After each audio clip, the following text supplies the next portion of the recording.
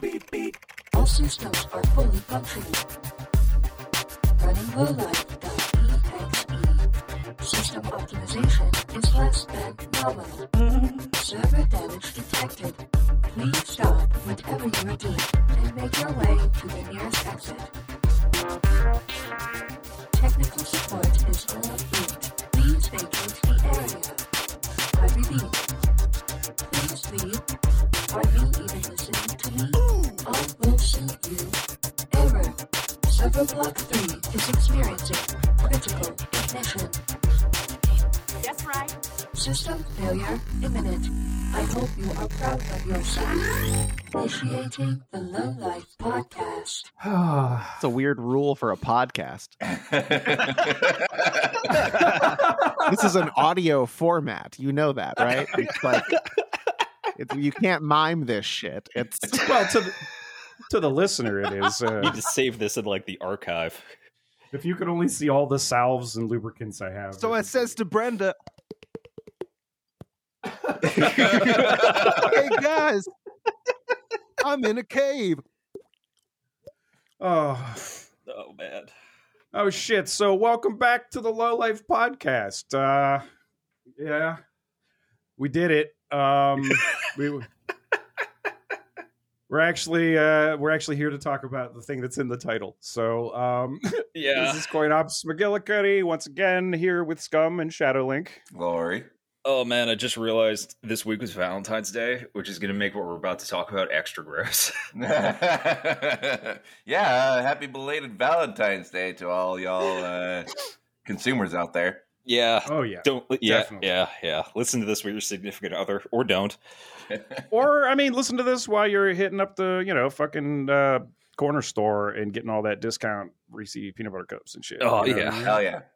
That's the scam. Anyway, we are still here with our special guest, Derek Avery. What up? And, what do we, Scum? Scum's going to take us on a little journey today.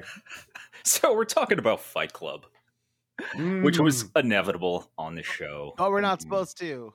Oh Well- well, you know what? Fuck Tyler Durden. Wink. And you know what? It's been 23 years since that movie came out. So, Jesus Christ. 1999. yeah, Why do you gotta do that to me? I'm sorry. Oh, you saw it in theaters, right? I saw it opening weekend by myself. Damn. I couldn't talk a single motherfucker into going to see this movie. They were all like, "Oh, that's just Brad Pitt without a shirt on, slapping dudes in a basement." And I'm like, what's the problem? Like, Yeah, I gotta say, Look- it definitely awakened me to my fetish of watching half-naked men just beating the living snot out of each other. see, my takeaway was totally different though. Mine was just like, wow, you could do comedy like this. Yeah. I mean, honestly, I had Man. Well, What like is a serious question about like the Y2K commentary, because this is a 1999 film. It's like, what's the point in blowing up all of these like credit card companies if all of the planes are going to fall out of the sky on December 31st? Like, you know what I mean? he was trying to get a jump on things. Yeah. You know, get in early in case they had backups. Yeah. I always kind of pictured it as like a movie that like Y2K wasn't a thing in this whatever world the movie's depicting, because like it's never brought up. Oh, Like, because at they all. blew No. up because they blew up that Apple store. So there's no more Yeah, that'll do computers. it. Yeah, that was their Skynet. It was That was a real primitive universe. every fucking thing ran through that storefront. Yeah, that's the crossover we need. A real fragile network in this city. Oh man. So I got real Close it. Toronto vibes from the place. Like Yeah. wherever they were shooting it, wherever they shot it, it just kind of felt very Toronto-y. I know they kept trying to make it like Oh, New man. York, but I couldn't tell. I couldn't that's one place thing I where this don't know. was, honestly. Oh, I'm sure that it was filmed largely in Toronto. I have a note that says that this whatever city this is supposed to be, their Batman is the Tick.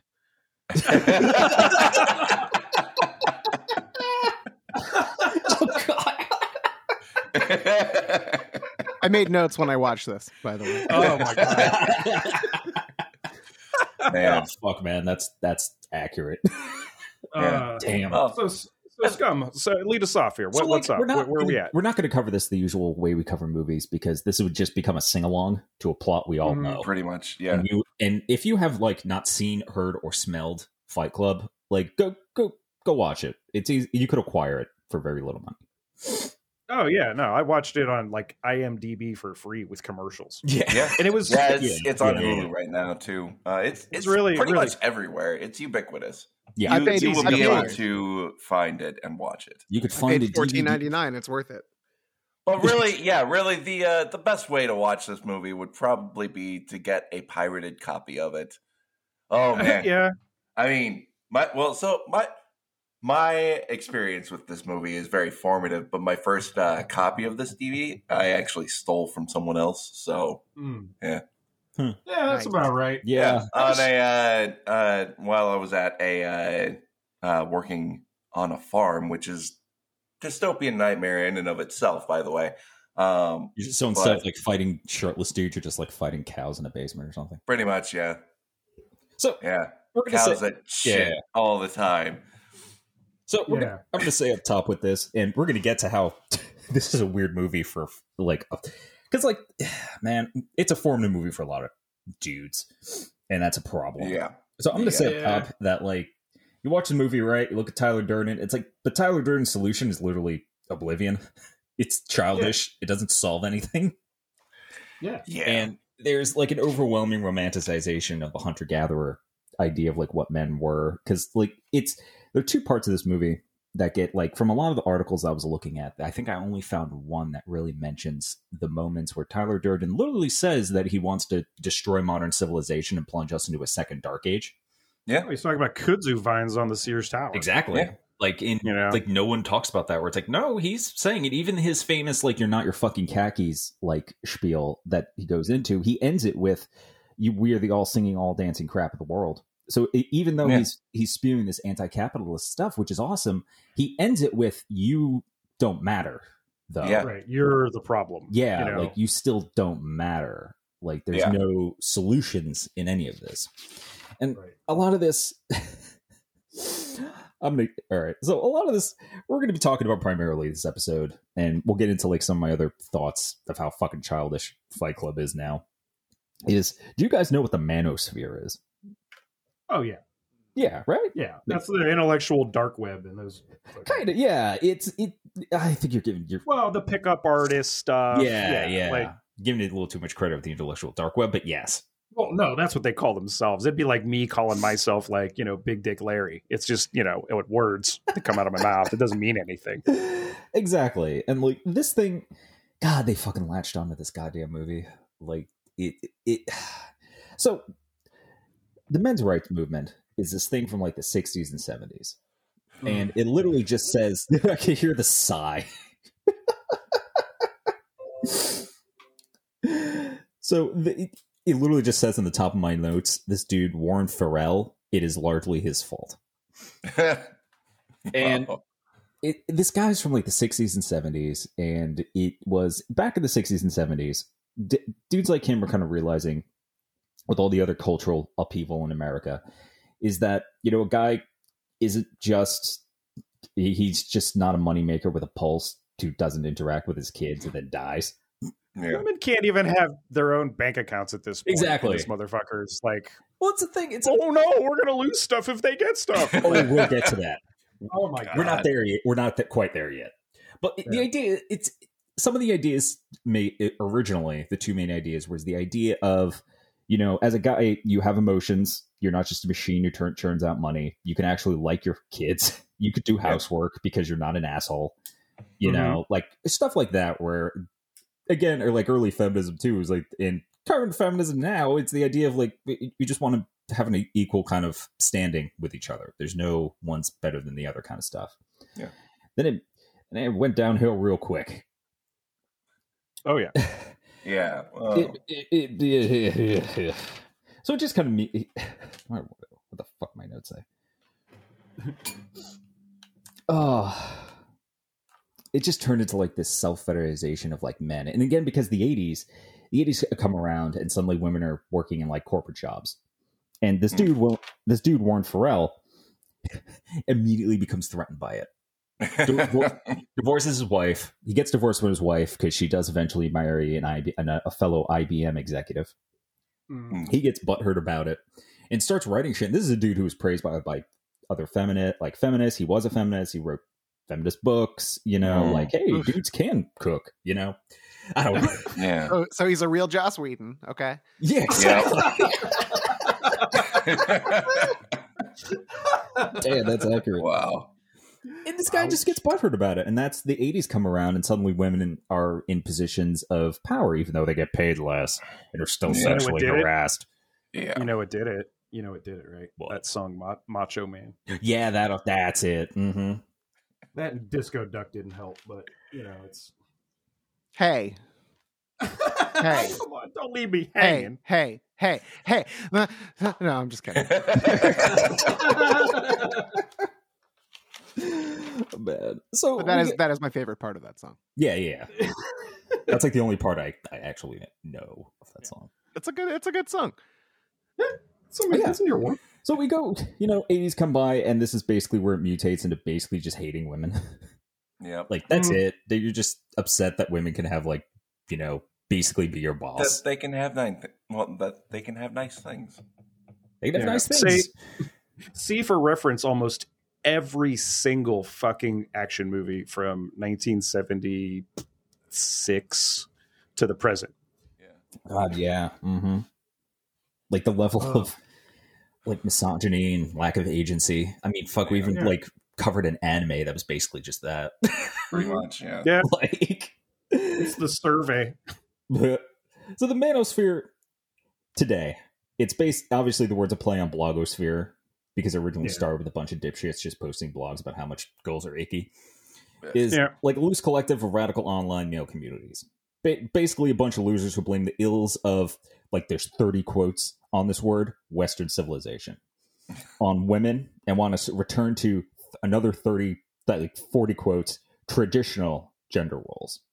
And I love when people talk about this shit, because it's such a lack of understanding of the ancient world. Yeah. Of like, they think history is only since you were born. Yeah. Like, that's it. Yeah. I don't think people have the capacity. Like, I even have to kick myself every now and again to remember I was born when Ford was fucking president. God, I'm like, fuck yeah, what is it wasn't Jimmy Carter, it was Ford. How fucking old am I? Like, it's Wow. it hits me every now and again real hard. I still can't get over that, like, looking at like history, it's like, how are we all here? How are we all like how are our parents like not die? You know what I mean? Well, when they detonated the first atomic bomb, they weren't sure if it was going to set the entire fucking atmosphere on fire or not. Yeah, so, exactly. How are we If you there's want a split where that happened, if you want to hear a weird story that isn't mine because it's my father's, but it is directly related to how did our parents not die, is he had a near-death experience directly related to the unsafety of everything at that time. Yeah. For example, my father was born in 1950, and this happened when he was 15. So the year is 1965, and he's riding his bike around his neighborhood, and a big Mack truck comes out of kind of nowhere and hits him and runs over his head. Shit. What? And the only reason that he lived is because he had a metal basket in the front of his bike. Oh.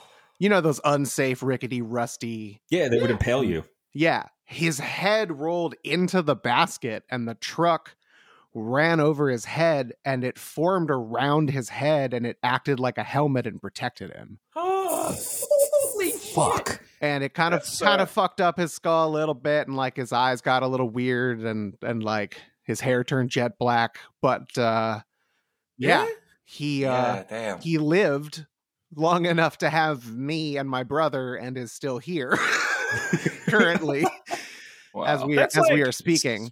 So it's like 78 of the way to a superhero origin story. Yeah, I don't know. Well, that's the thing. It's the swing sets when I was a kid. Are you kidding? You'd fucking dig a little hole in the ground and set these posts in at an angle, right? And then those things had like like a spike basically with Yeah. a chain on it that you would like bury deeper and stuff, and that was Yeah. supposed to keep it steady. But what it didn't do was keep you from kicking that thing 1,000 times and running balls into it, and eventually it rusts. And then at the baseline, at where the ground is, was basically like that bridge in Pittsburgh, that just collapsed, where it's just like there's inches of daylight between the ground and like one of the posts, and this is also happening at all the joints, and there's like nothing to stop it. You didn't have the money for a gigantic play set that was made out of plastic. You know what I mean? These cheap pipe ones, man, that's what gets you through. And those were ubiquitous. I mean, even when I was growing up, and I was born in the 80s, like my playground had metal everything, but but they had learned by that point, so everything was like cemented and buried. Oh yeah. Yeah. Yes. Which just meant that the kids would dig up the because it's just buried in loose gravel or like, Right. and it's like that it's not that cute foam stuff. It's just mulch. Yeah. And kids would just dig it up, so you'd be playing and you'd fall down the pole like head first directly onto the concrete. Back when men were men. When men were men. That's the thing. It's like and CTE was ubiquitous. You bring this up, but it's like, they almost fetishize the past in a lot of this. It shows there's a lot of nostalgia, a lot of schoolyard, like getting your ass kicked, or I used to be a bully, or I was bullied kind of rage. Definitely in that. Sure. Yeah. There's even trying to rewrite your own history, there's the nostalgia to go back and do it right this time kind of thing. Yeah. That's a Fight Club. That's a Fight Club idea right there. So this group's made up of incels, men's right activists, men. What the fuck are they called? Men going their own way. Yeah, which I put in citation due to protest by going celibate. Pickup artists and the fathers' rights groups. Yeah, and that's what makes up the manosphere. And like outside of like fathers' rights groups, like because they're good but also bad at the same time. Because they're They're addressing a legitimate concern. Yes. However, that has been co-opted by shitheads. Yes. Yep. Because everything eventually moves in that direction. Yeah. Well, yeah. Everybody needs this like sense of progression because we've been trained on that. It's that like economic thing of like quarterly growth. You know what I mean? So that also has to be applied largely to everything in your life, including like your manias. Like you can't just. Well, things they gotta come to. All these people are waiting for like Jesus to come back, or now JFK. You know what I mean? And when that and it's because of this sense of inevitability. Like you've lived your whole life imagining that some savior was going to come and get you, and when that doesn't happen, and you're tired of waiting, you try to make it inevitable. Well, it's funny you bring that up because this is like the opposite of that. Because this is giving up for most of the things I described, like incels. If you don't know what an incel is, if you don't know what an incel is like involuntarily celibate. So basically they're angry women won't touch their pee-pee. Men's right activists, again, started out as something where it kind of makes sense, but then just devolved into just pure misogyny. Men going their own way, just, again, misogyny, but instead of just regular misogyny, it's also I'm going to become celibate. You all know what a pickup artist is. I'm sure you've all met one. And, yeah. I wrote a song about one. Oh, my God, really? Yeah. Can we hear it? What is the song? Yeah, it's my new single that I'm gonna put out soon. Shit. We'll promote it right now. Come on, let's just get a commercial in real quick. The song's called Dead Right. Okay. Yeah. That's right. I think you sent me a link and I haven't listened to it yet because I'm a dick. Wow. What a dick. Yeah, you're an asshole. One of the lyrics that I repeat in the song is I used to be an artist, and artist means many things in the song. Could be songwriter, could be painter, could be whatever, but one of the meanings is sort of pickup artist, like I used to be a douchebag is kind of what that means. So sort of reclaiming the word artist for the douches. Yes. For the non-poon hounds. Yes. For the other kind of low lives. Right. Yeah. So all this talk eventually like breeds violence, like mass killers like Elliot Rogers. Like we have incel terrorists now that have killed people with like guns and cars. Yep. Like totally weird feelings about your dick. Really strange ones. Like it's a lot of like for example. Huh? Oh God. For example. Well, for example, there's some dudes out there who are really upset they lost their foreskins. Oh yeah. my dick, my choice. I can just say that as someone who was raised Catholic, I didn't get to pick either, and that's kind of a bummer. But like, I didn't get to pick being born either. Yeah, that's true. It's just like, yeah, whatever. I'll make it work. You know what I mean? Like it's. Yeah. I always think of it as like there's this lady in the neighborhood who has a 3-legged dog, and the dog, he's just like, he makes it happen, man. Like every time I see this little guy, I'm like, yeah, fuck yeah, man. You give me hope. Like, look at the trans community. Like, the trans community doesn't sit around and say, oh, man, I was given the wrong body and mope about it all day. No, they make it work. Right. I think that's largely why a lot of these, like, these guys are, like, kind of pissed off at the trans community, is because they're like, you can't solve the puzzle. That's cheating. How dare you feel comfortable in your skin? Yeah, that actually raises a good point of like how uncomfortable I think a lot of these dudes are like in their own skin, or it's like a lack of confidence. Yeah, it's like you can just talk to people, right? Yeah. So they're not really raised with alternatives either. Like, the whole part, movie starts off with Edward Norton's character going to all these support groups so he can cry because he hasn't been taught how to like. Process feelings. Yeah, to process feelings in like an. So, but my question is like his dad fucked off at a young age, apparently. Per his backstory, and it's like, did his mom not like teach him how to be like was she being strong for the family, or like his mom is mentioned in passing once when in the scene where Tyler Durden's in the bathtub and the narrator is like right next to him. They're chatting about like their father, and it's only implied that he was raised by his mother. And then Tyler says, we're an entire generation raised by women, and I don't think another woman is what we need.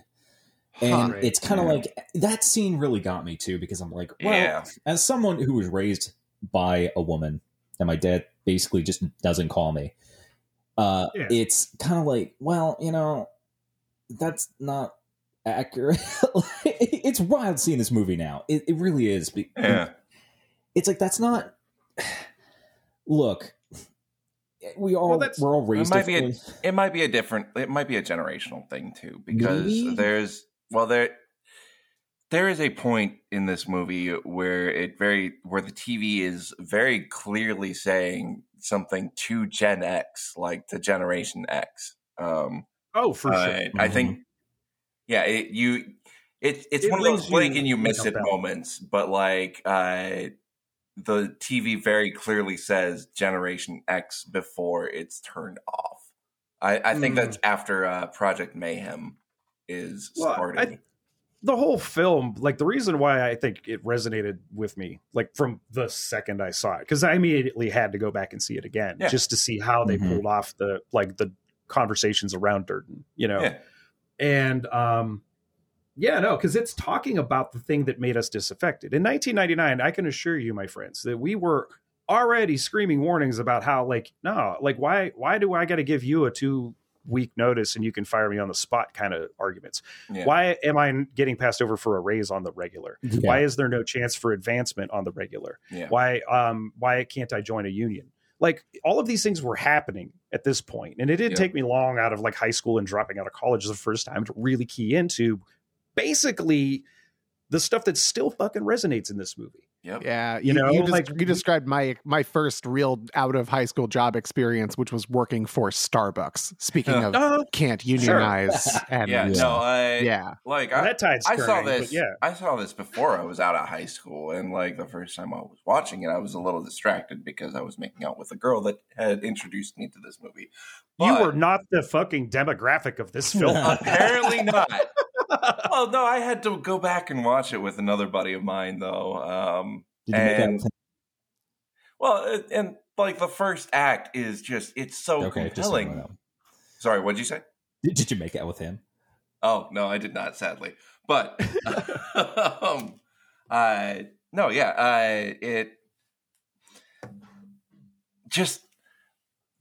it like set my like 18-year-old brain on fire when I watched this movie, and this movie is the reason why I can't go back to shopping malls without feeling revulsion. Sure. And I mean, it definitely spoke. It's basically like the plot outline is essentially I was a teenage anarchist by Against Me, or at least that's my takeaway from it. But when I first saw it, kid full of piss and vinegar like that, like I was like, yeah, I want to burn everything down. I want to fuck everything up. I have a quote. Yeah, I have a quote in answer to that. Yeah. Quote, kids have what psychoanalysts call a transitional object. And a film like Fight Club is like a transitional object, or a transitional space for men. And they can find and look at this film, and it offers these different possibilities. It offers being an asshole, being a terrorist, and so on. It's sort of meaningful as fantasy and as play. But if you start taking it out into the world and basing your romantic relationships on it, you perhaps have abused its power a bit. Yeah, very true. It's the idea that because I saw this when I was not out of high school either. And, this is a film that's both equally praised from radical anarchists and the left to radical right folk as well. For largely the same reason. Because because there's disaffected people on all sides. Exactly. There's no it's like I keep saying, men are not a monolith the same way no race or species or anything is. Yep. Anytime you get a group of over 2 people, that's when you really be like, oh fuck. This, like I said, I watched this when I was 24. I'm sitting in a theater, our town was just got slammed, went right around the time I was born, a little bit before it too. I was alive for, I think, Black Monday when all the steel mills shut down. So by the time I grew up, there was no mill to go to. There were 1 or 2 that were being kept on. And those eventually shut down. The thing that made our city was gone.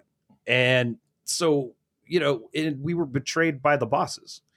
It wasn't that China stole our fucking steel. They were sold out. You know what I mean? That's what happened. Yeah. And so, by the time this movie hits, I'm already disaffected. Yeah. So I saw this, and had I not seen a bunch of other movies at the same time, say Network and stuff, I could have gone a different route possibly, because this really does hit a lot of problems. Yeah. The idea of corporate life, the whole thing about, does the cost of a recall exceed the cost of a lawsuit? Yeah. The mechanics of this film, it's really addressing some seriously legitimate shit. Yeah, some messed up stuff.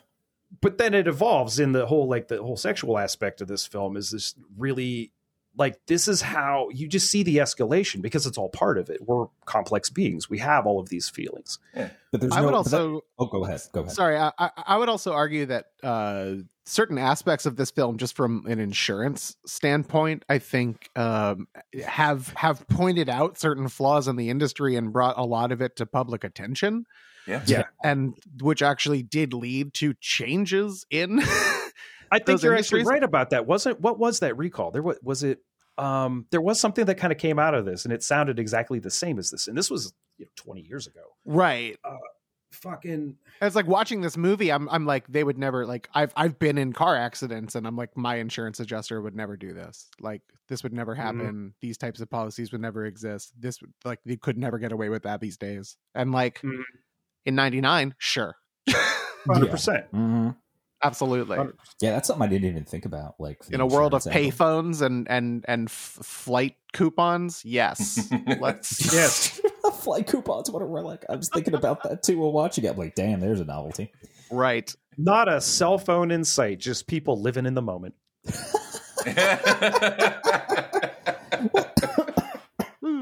It's when the sexual aspect, right, and the emotional aspect of things evolve is it's a false intimacy, right? It's just pounding on each other with other dudes. Yeah. Which, I've done martial arts and stuff like that. I like combat sports more than other sports, and I get it. But when given I love a good lemon party like the next guy, but I'm not going to go down to my local bar. There's a pandemic on. Yeah, I just love spitting in each other's mouths. I'm not going to breathe in a musky bar basement with a bunch of strange shirtless bros. Not in this day and age. Nope. Not without 2 masks. Yeah. Lose the belt. Now put on this M95. Exactly. I already have 2 masks. One of them is named Batman, and one of them is named Bruce Wayne. God, this would make this movie like way more terrifying if just like they were all wearing masks while doing this. Yeah. Oh man. No headshots, man. But yeah, it's intimacy, right? Because then he doesn't like when he's presented the option to like have some form of intimacy, and now we get to talk about Marla because I love Marla. Marla Marla's amazing. He's basically the narrator is basically a child that like he can't talk to the girl that he clearly like is interested in, and he just the way it manifests is fucked up. He literally says it when the same scene where he's in the bathroom where Tyler's in the tub. He literally says it. I'm a 30-year-old child. Yeah. Like there's everything's there. The subtlety of this movie is just the fun shit going on in the background. Yeah, like it's really like does a great job. This is very much like I vibe with this movie the way I vibe with like Network in terms of just the construction, the writing, like the performances. All of it gel here into this like wonderful moment where even if you see the twist coming, it's so well justified by then, and it's so cleverly done that when you go back and you see how it was done, it's even better. Like it actually, in terms of craft, this thing is fucking great. This is probably my favorite Fincher film. Like, it's absolutely. Yeah, and it's funny. It's the way that this movie is shot too, like the lighting in every scene, and it's so ugly and gritty looking, and it looks like a comic book. Honestly, that's like something that I noticed last night is that the visual language is very clear. Fincher's CGI in this movie is phenomenal. Yeah, it fucking holds up. Some of it, like some of it looks a little Resident Evil. A little bit. Not the movie, yeah. the PlayStation 2 game. When they're doing the ultra close-up stuff, though, like when they come out of the pour at the beginning of the movie, to follow the sweat bead, and then you go along the line of the gun and stuff like that stuff. Because like he was starting to show off by the time he made Panic Room, and he sends a camera through like a mug, like the what do you call it?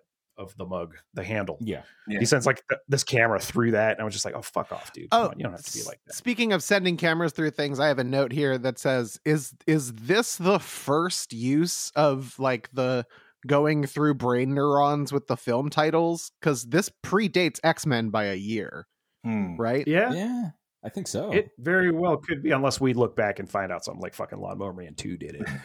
Well, that could definitely be a thing. But like, I don't remember seeing one before this.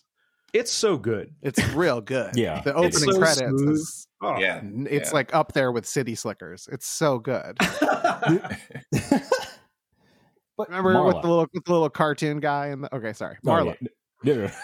So Marla is basically the main female character. Marla is someone I would have as a friend, because I feel we would have a lot to talk about. And because some of her scenes are the best in the movie. Oh, man. When she shows up. That one part where, like, after they have sex, he cuts back. He's like, you have some fucked up friends. And he just goes back. He's like, I haven't been fucked like that since grade school. And, like, seeing his fucking face at the camera still gets me after so many years. Man. Do you know about that line? No. What? The original line they were going to use, they were told to change it. And then use this. This is what they replaced the line they changed it with, right? And the OG line is bad, but what they used is worse. Okay? Because the OG line was, Tyler, I want to have your abortion. Yep. And they changed it to, I haven't been fucked like that since grade school. It's like a backwards Mel Brooks, like, you changed it to latrine? Yeah, used to be shithouse. Like God damn it. There's like a few little factoids that I remember from when I got the DVD of this, because this was like, it's funny at the time, this was like the dawn of DVDing. Yeah. And now, like, The Matrix was at this point the top selling like DVD until Fight Club came out, which like trounced it. Hell yeah. Which is really crazy. Well, it's like really crazy because this shit all came out in the same year, and people lost their minds. And they put out like special edition, like the 2-disc one that came out that looked like it was a wrapped up piece of soap. That is, I recommend that one. Like that one has all the shit. Which is funny because like Fight Club did terrible in theaters. Yeah, oh, it bombed. Really did. It bombed hard. Well, I think it had like what was it, like a $40 million budget? Well, nobody knew like what it was back. because like back in the day, like they would market. They were trying to market it as like an action movie because they didn't know what the fuck it was. Yeah, that was during like Brad Pitt's like shirtless like 12 Monkeys Snatch. Meet Joe Black. I think he was trying to like make up from that with this film, which he did. Yeah, this was the Pitt-assance. Shut. Please. Don't ever say that again. Hey Sam. Yeah. I get that. That's very clever. How's that working out for you? Being clever. So Marla is this like, I wouldn't even say dangerous. I guess dangerous to his life in some ways. At least that's how he perceives it. Because the narrator instantly, I think, latches onto this woman largely because she intrudes his false intimacy of just crying into Meatloaf's tits. Yeah, leaving a face-shaped stain on his shirt. Which is the first Forrest Gump reference in this movie. I want to mention. Yeah, because there's a few. This is also one of the key pivots in the way this could go versus how this does go. Because instead of seeing her as somebody who has something in common with him, she sees him, or he sees her as an intruder. Yeah. You know what I mean? Instead of being like, oh, you do this shit too, and then they team up. And then, whatever happens. Because that's a completely different fucking movie. That becomes like a dark romantic comedy I would watch. That's like After Hours. Yeah. You know what I mean? Yeah, like I want to see these two fuck-ups, like, in a relationship like that. I'd like to see them get along, right? But like instead, what we get is Fight Club. well, if you want to see that is actually you actually kind of do get to see that in Fight Club 2. I haven't read Fight Club 3 yet, but it's we can talk about that a little bit. I don't have the strength at this point, like, but yeah, we could talk about it. I just don't have the strength to like read it. Yeah, the Fight Club cinematic universe. Yeah, exactly. Oh God, I need that like a hole in the cheek. Because I said it. Oh shit! God, and that's a wrap. God damn.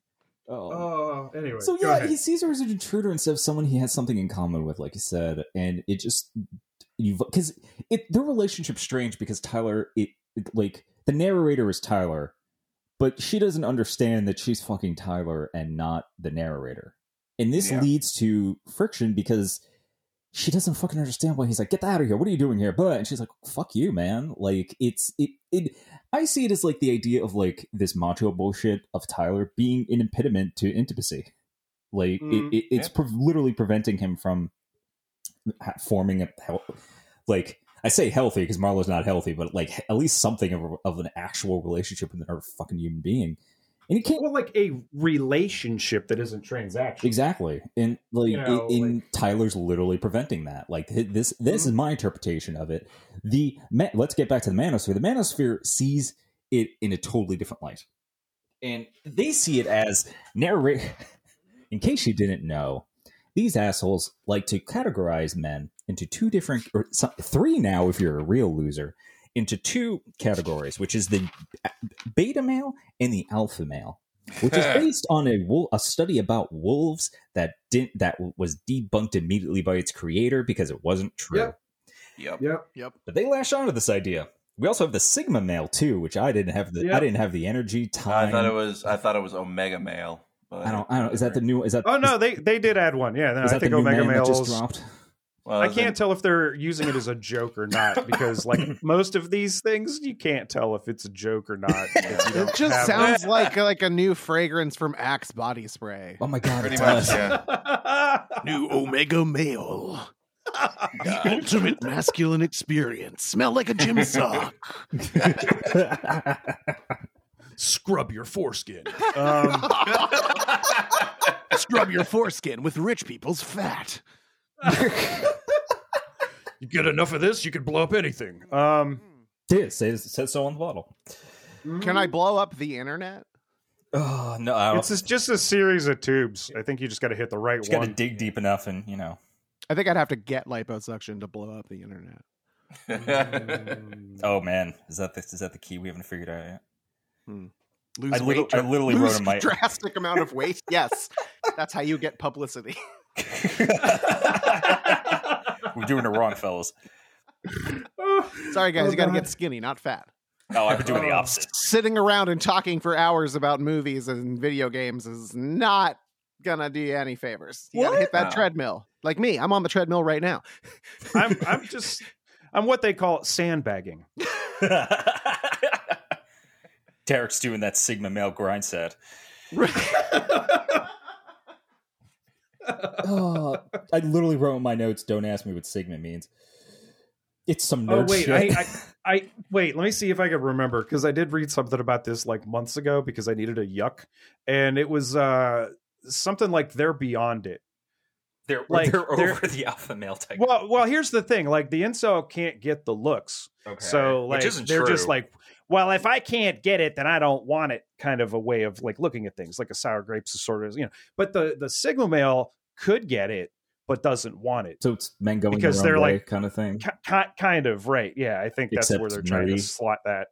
Right. I look. I hate the that. whole thing is just goofy as shit. Yeah. Like there are simple things that you can employ in your daily life, such as treat a person like a person who has like a history and experience and expertise, And that helps. That's it. And you know what also helps? Yeah. Bathing. Yeah, bathing's good. Bathing's good. Wash your balls. Bathing's good. Yeah. I'll admit it's been a plague. I've let my record was like 5 days. I wanted to see how bad it could get. I'm sure your wife. How loves bad that. did it get? Pretty bad. The dogs wouldn't approach me. T was out of town. No, they wouldn't leave me alone. They were like, "Are you rotting?" Oh, and I was God. like, "Possibly."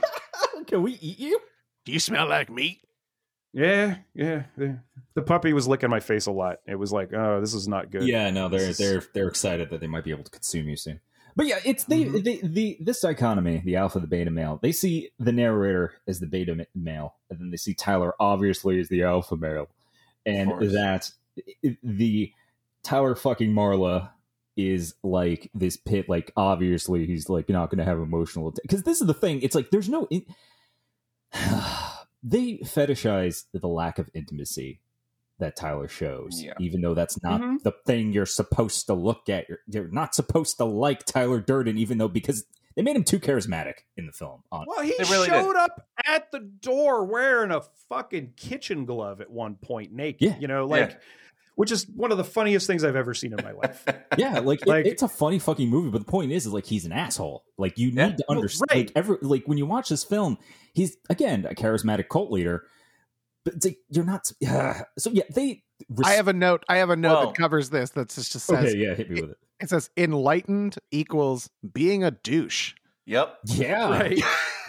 Right. That's basically what he's selling it. It's they look at that positively, and they see that like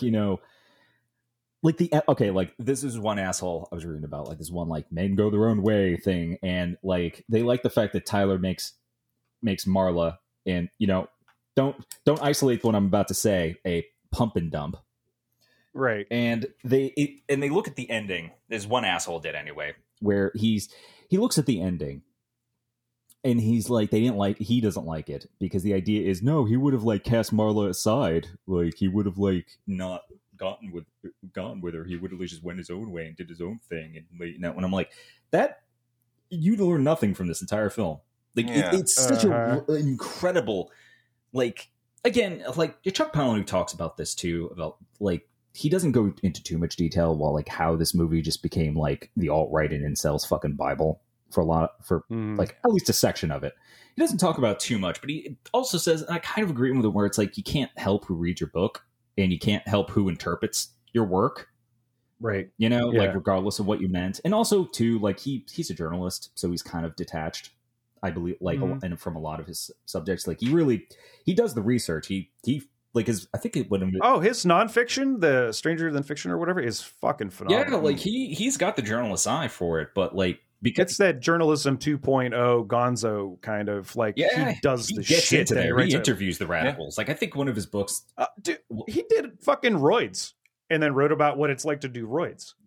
And it's fucking scary. It's like, why would you do this to yourself? yeah, like dude's nuts. Like he'll, But it's also like, I agree with him though, right? Like you can't help who reads your book, and you can't help who takes what from what out of it. Because again, like radical left-wing anarchists, we fucking see the movie and fucking love it. Like we get stuff out of it. Like there are literally Antifa fight clubs, I think, in California, who's directly inspired. There's white supremacist fight exactly. clubs. It's all of it. And that's the thing. That's what we do. Even the most devout, like religious person is still cherry picking their good book because they're overlooking some really fucked up stuff. Yeah. And you have to in order to go forward if you want to have a positive outlook on things to a certain degree. But the other thing is if you want to like conform the world to your preferred narrative, that's another way you can cherry pick.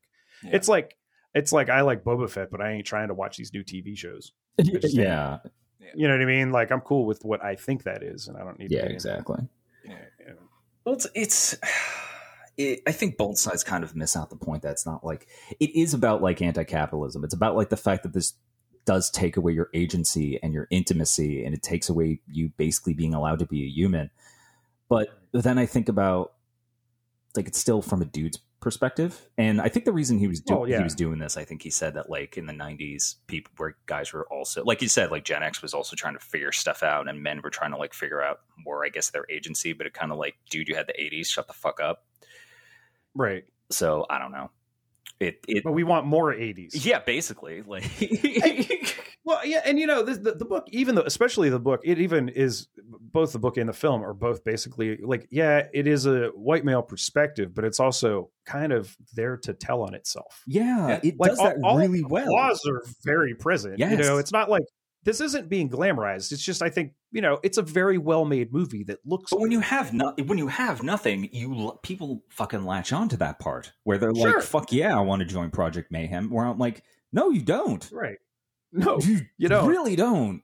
Like, yeah. It's not like you are part of a terrorist cult thing.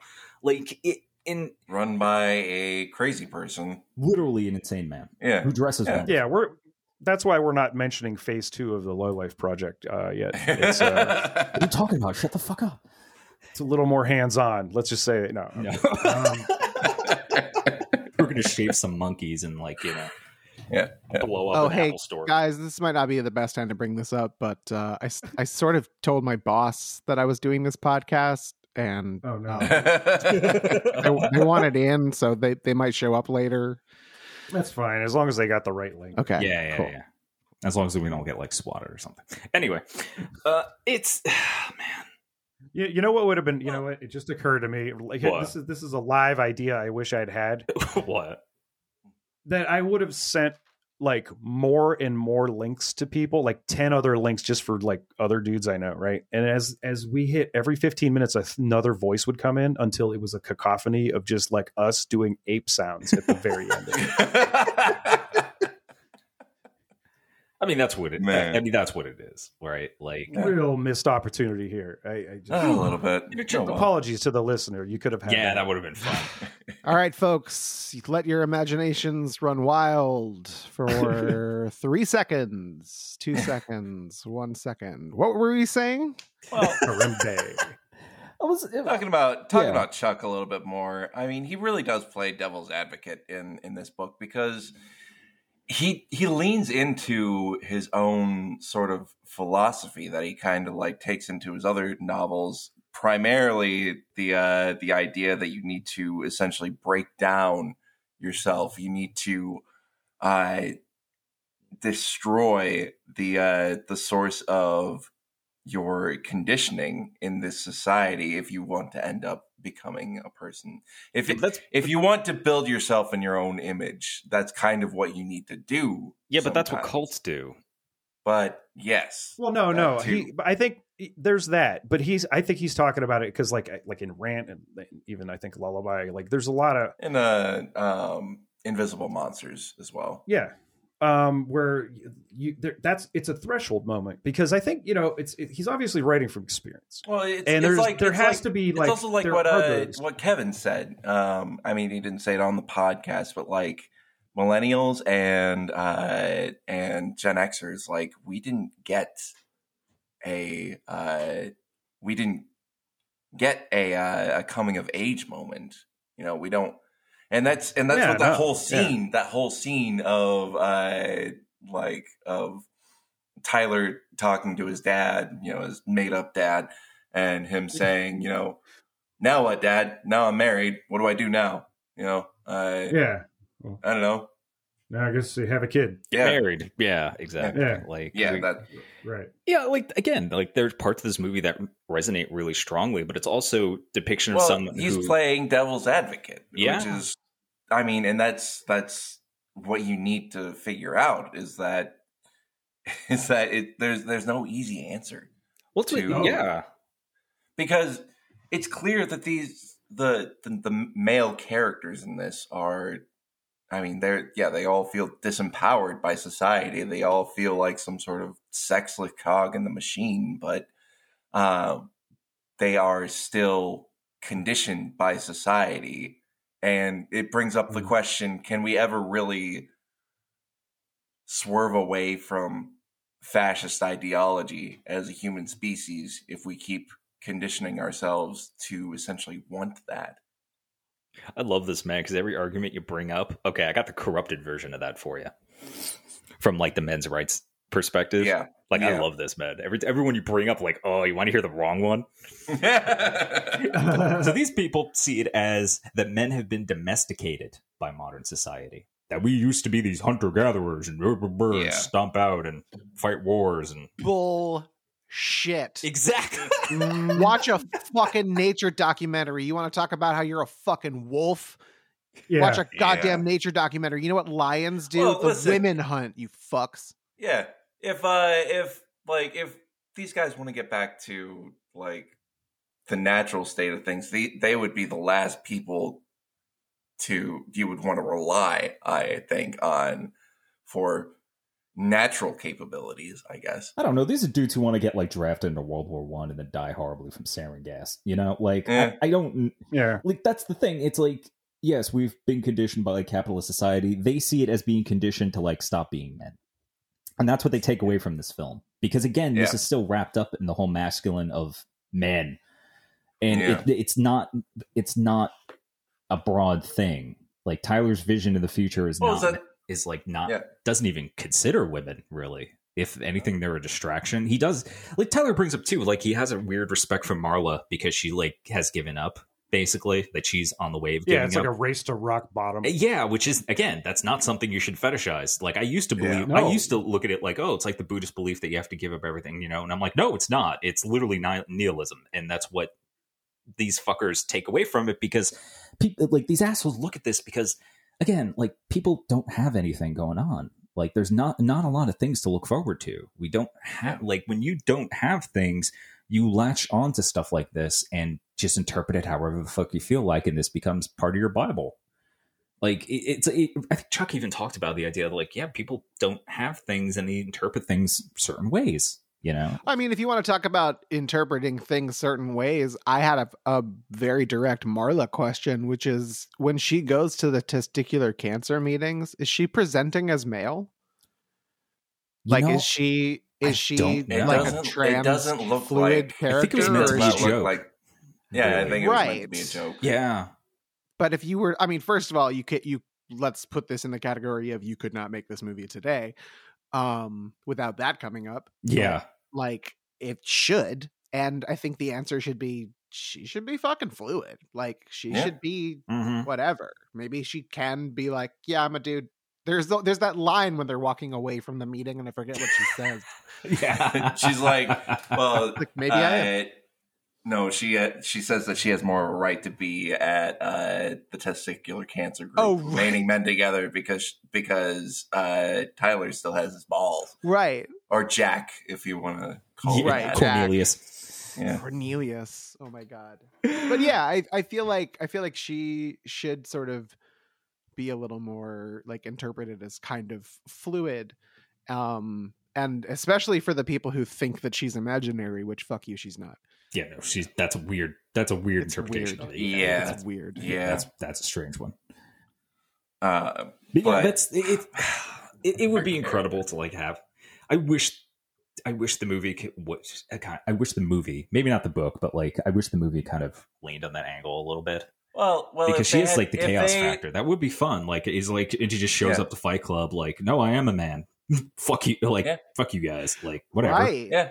Like that. Would I be mean, deeply entertaining. But that would be very interesting. I don't think. I want to see. I want to see Marla Marla problematic in different ways. Though. Like she would have to just. She'd have to just be beating the shit out of people. Marla could fuck up Pretty Boy, but then you know? at the same time, then that's some Mary Sue shit. Like, Yeah. This isn't really an indictment of her.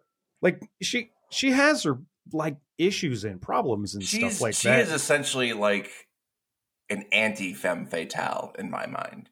In that she is a very clearly dangerous woman, but like, or not dangerous necessarily. More to herself than anything else. Really, yeah. And she's not there to fix him. No. Yeah.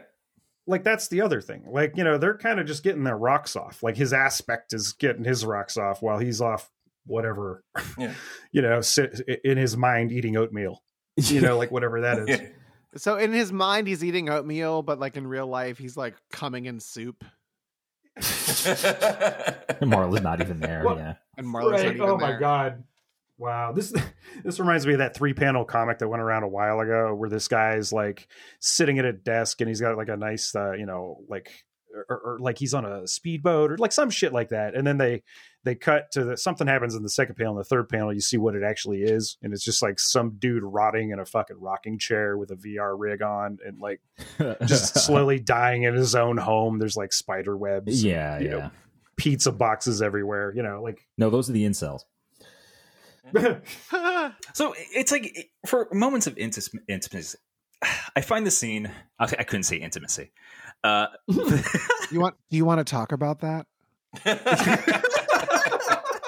It's okay. Come cry in my tits. And I have a right to, as a person, to cry in. If you're offering, I have the right as a human being. I'm to cry always in your tits. offering. Thank you. Can we take a second to talk about just like, okay, like Meatloaf passed recently. Yes, he did. R.I.P. Loaf. And he had a really like kind of ignoble ending where he was just kind of off the rails a bit. But I will say, like, I was never a Meatloaf fan until I had seen this movie.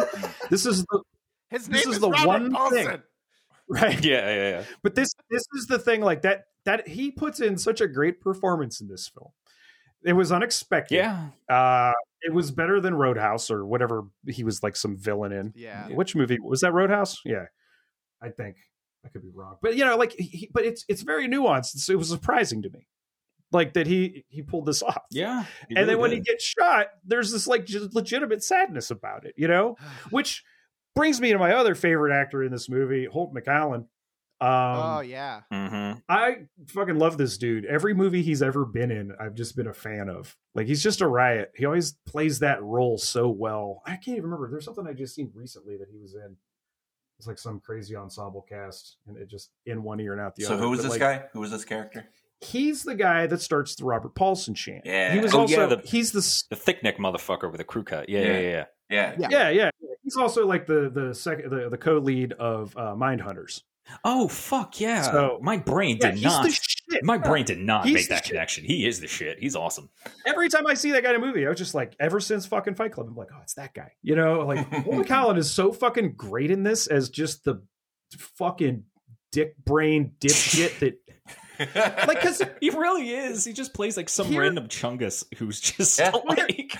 Here's this moment where Meatloaf's dead on the table. They pull the bag back. Just brains fall out of his fucking head. Yeah.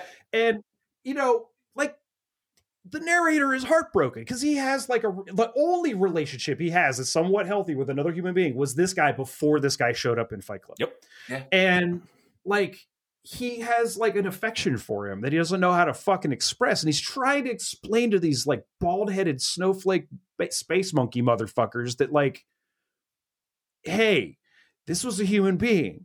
And he doesn't, he's like got this denial about like what fucking Project Mayhem is, right? So he doesn't understand that there's these other rules that he doesn't know about that are operating in like a subroutine.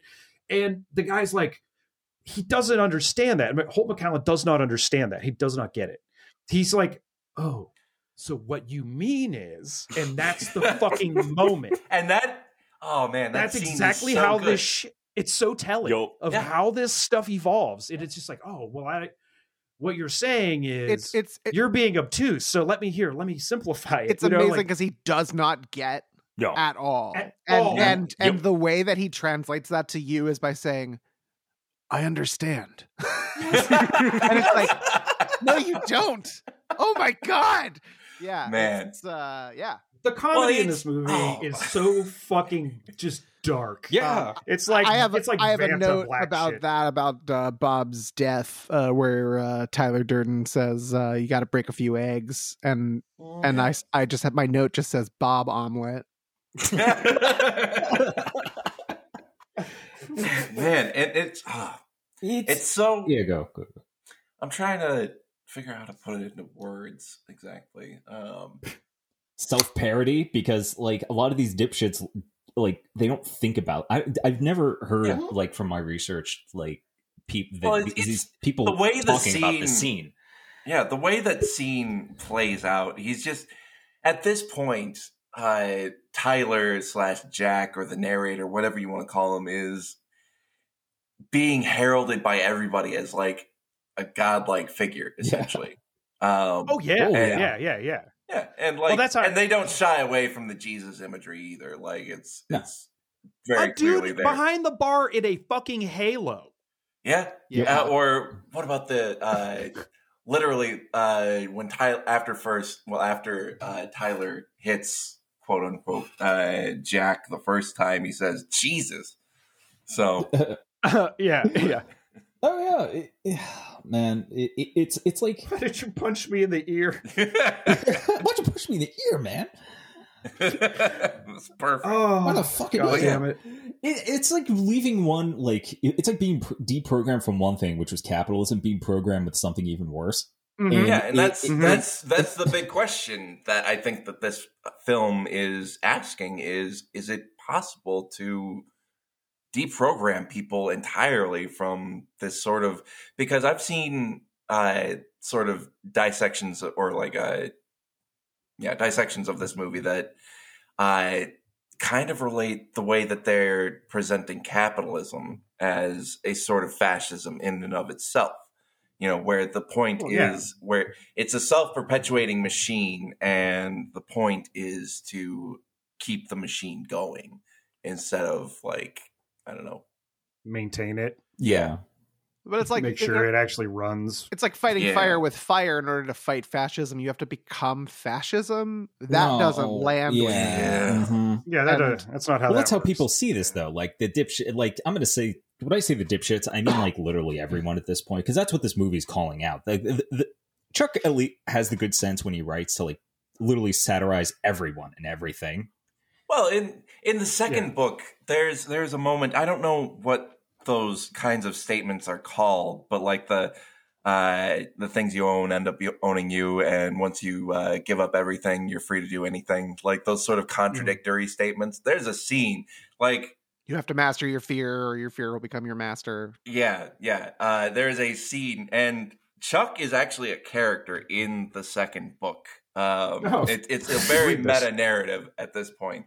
Like it only kind of touches that at the end. I only noticed this time the part where Tyler says, flashback humor right at the right when they're on the climactic scene where they come back in, and then and Jack is like, I still haven't figured out anything to say. Wow. That makes me really not want to read that book. No, I mean it's. I'll take it for the honesty. Sure. Yeah. Well, no, that was 'cause- actually in the movie, is what I'm saying. Right. But anyways, I don't remember that. Point being, in Fight Club 2, which is a graphic novel, so there's a scene where Chuck is specifically trying one of the main conflicts is between Chuck and his monster that he's created in Tyler Durden. It's about him trying to kind of scale back that the influence that he gave this movement that he doesn't like. A character essentially that has become a martyr for the men's wrong rights causes. Yeah, exactly. And there's a scene where he almost gets everybody because he starts making all these contradictory statements, but then Tyler just sneaks up behind. He thinks that he's triumphant. He's got his arms stretched out to his sides, and then Tyler just comes up behind him and shoots him in the face. And it's the literal death of the author. Oh, man. And that's the end of the book. So, spoiler, by the way. Well, that's really interesting because, you usually have, it's like a third party that's making this comment about the death of the author, as opposed to the author themselves being like, look, man, hey, have fun with it. Leave me the fuck out of it. Yeah. Here's another interesting quote from Palahniuk, and because you said meta, and that set me off. So one almost senses Palahniuk's sympathy for those who have latched onto his ideas, as he espouses that besides the Matrix films, he doesn't see, quote, anything else allowing people to deal with their reality on a meta level. Our narratives seem to already be set in such a predetermined version of reality, such a socially approved version of reality, that unless you accept that, you're kind of condemned and excluded from the cultures. Which I feel is kind of bullshit, because you can have a totally different reality, and that could turn into, like, black people have fangs, gay people excrete poison, and, like, even though those are, like... Or that, these people don't exist. What was it? What'd you say? Well, I mean... or that these people don't exist. I mean, that's offensive to me, because I came up in punk music, which is, like, already, like, a subculture, and, like... we already don't do the conformity thing, and it's like, but survival though, like you have that realization real quick as a like growing up moment where you're like, but also like food and shelter. You didn't become a crust punk, is what you're saying. No. I steered away from the crust and just kept the truth aspects of the punk, and that's that's about it. Right. Well, Chuck says this shit where I'm like, that's not true. Like, that's actually extremely dangerous, because then we get people who are operating on like a totally different wavelength that just isn't real. And I heard Chuck talk about Jordan Peterson, like he's brought it up. I think Chuck Palahniuk listens to Jordan Peterson. If you don't know who Jordan Peterson is, he's a delight. Is that he's like what was I going to say? I think he's listened to him, but I don't think he's like on board with it. I don't necessarily, because you sent that article that says it in there, where he was just like, he's the thing in the world. He actually throws some shade at him in it, so it's like, I don't know. It doesn't seem like he's including himself in that grouping whatsoever. Like, I would hope not, because like I don't agree with him with this. Like I think you just all take our interpretations.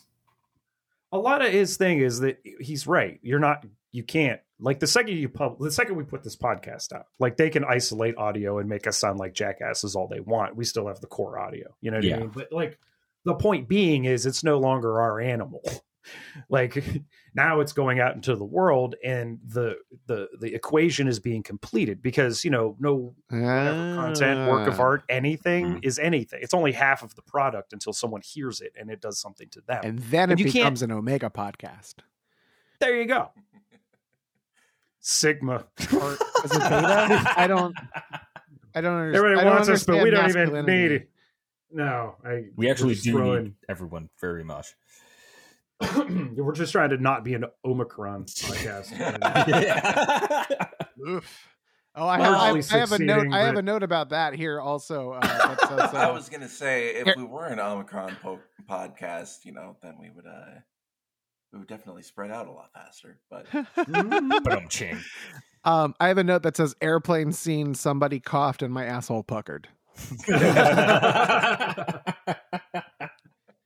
Like, also, shout out to that plane crash scene. Yes, that was phenomenal. Yeah. That's that fantastic. Was great. Yeah, that holds up really well. That rivals most airplane crash scenes that I've seen. Like Alive, like it's up there with Alive. Oh yeah, that was a good one. So we talked about Marla and intimacy and how like he's a fucking man child, Like she even kisses him at one point and he just doesn't react. Because again, his reality is so fucked up. Like he doesn't realize. Right. So let's talk about death. Which is something. Let's. Correct. Sure. We've all Never heard of it. never heard of it. We're all deathless fucking beings. I fucking wish. Oh god. So watching the convenience store scene, right, where he pulls the, like he's doing human sacrifice. He just pulls the gun out. Yep. Yeah. Seeing that scene hits differently, considering now as an adult I've almost died. Yeah, watching that scene now seems a little less altruistic. I noticed Brad Pitt's eyes, when he's like kind of staring after Raymond Castle as he's like running off, and he's like, Raymond will we'll go home and his dinner breakfast will be better than any meal you ever had. His eyes, like, oh man, he's like, definitely channeling the fucking crazy there. He's got this pious energy about just like, I'm so right that I'm righteous. And it's like, oh, that's creepy. Like he really believes it. And like, there is dodging death does give you a bit of a motivator. This podcast exists because I almost died. Like I really want to do this shit. But also, like, as a culture, we kind of fetishize death a lot. And we think of it as this thing that's cool, sexy, or like, if you get away from it or manage to like go through the near-death experience, you're going to be stronger for it, which isn't always the case because sometimes you get fucked up for the rest of your life. Yeah, and I keep seeing Annabelle floating everywhere, man. I've had a lot of surgeries, and the only like, touch and go moments were like the anesthesia coming in and out, and I definitely didn't see anything, but drugs will make you think you're seeing everything. Definitely. Oh yeah, buddy. I've had conversations with wall clocks that I don't remember. I don't remember the context, or the content, but I remember like what I remember having it. But yeah, it's well, that's drugs. Drugs are good. Drugs. Some are definitely better than others. All right, I gotta say, Twilight is just interesting. Twilight is other podcasts like to cheer the virtues of, say, DMT, and I'm all like, Twilight, dog. Today's podcast is brought to you by Twilight. They rooted not the vampire. They rooted around my vascular system all on Twilight. They only do like what is this thing? What is this? Twilight is this amazing drug that will kill all pain and allows you to watch them perform a cardiac catheterization on a 70-inch high-definition television screen while they're doing it. What it doesn't do is cancel out ticklishness. So like they put me on the Twilight and then they got to like shave your thigh because they're going to go right in through the femoral artery and then shoot a camera up into your heart. And when they started doing that, I was like, Jesus fuck. Yeah, it was like, I couldn't stop laughing. I was like, hey, and they're like, did you guys administer, like the one surgeon was like, did you administer the Twilight? And I was like, yeah, no, I don't feel anything, but I am really ticklish. Yeah, I managed to dodge that because they went through my arm and like into like my brain. But look, the fucking dude's traumatized, okay? Death is a traumatizing experience when you go through it. And that your fear of death, which I still fucking have, that doesn't go away. If anything, I'm more scared of death now than I was before. Like, trauma doesn't go away. Like, putting a gun to the back of some dude's head isn't, like, maybe he'll feel better, like, for a little while, but, like, he might, maybe it totally backfires. Maybe he's just traumatized for the rest of his life. He's never going to go to a 7-Eleven. I was just going to say, like, he's never going to go to a 7-Eleven. If he ever, like, decides, like, you know what, I'm going to learn how to play piano, and then he, like, plays keys in a band, and then they have to load in through a back alley, he's going to have problems with that. Like, yeah, exactly. It's like society already is structured in a way to, like, which the movie does bring up, like, to prevent you from actually fucking living. But almost dying isn't the solution to that. Like, again, it's macho bullshit, right? Like the whole, like, I think we should have, like, in a modern age, everyone, not any specific gender, but I think everyone, we should have the moment where you could say you go through the thing, like, okay, you're an adult now. But this isn't that. We don't need, like, this, like, making go put someone through the ringer of, like, almost dying, or at least perceiving that they're almost going to die. Well, what fucking right do you have to do that?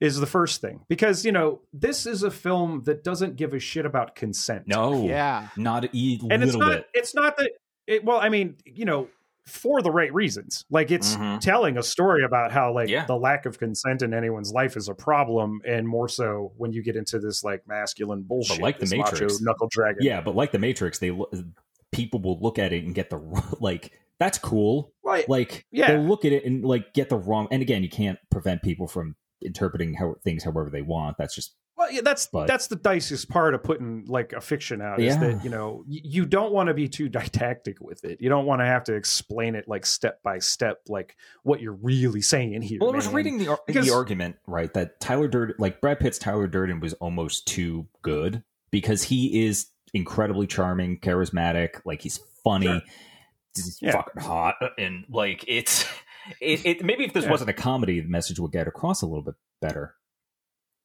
Yeah, but then it wouldn't be as fun to watch either. Yeah. There you got to balance watchability versus like it. I always found it to be folly. Like, I like an analysis that's going to look at certain aspects of a film. Like that's fine. I don't like second guessing a movie. Like, it is what it is. It's what happened. And all right, Shadow Link lost his internet. He'll be back in a moment.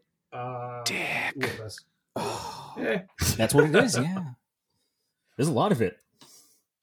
But this really, I mean, like I said, this film is very much an indictment of that sort of like blockheaded masculinity, where you think there are rules and there's a progress to life and all that. This thing is poking fun of it from all these different angles, and it has to be a satire. Yeah, but a lot of people like me and Shadowlink saw this during like we were still in high school, You see it during the formative years, and like you don't.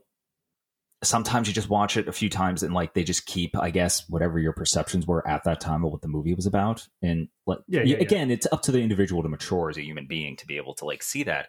I was like, you see this thing, it's a formative item. You see this during your formative times, and you like aren't like sophisticated enough in your mind or mature enough to be able to like realize this is just taking the piss out of that, like this isn't this isn't an aspiration.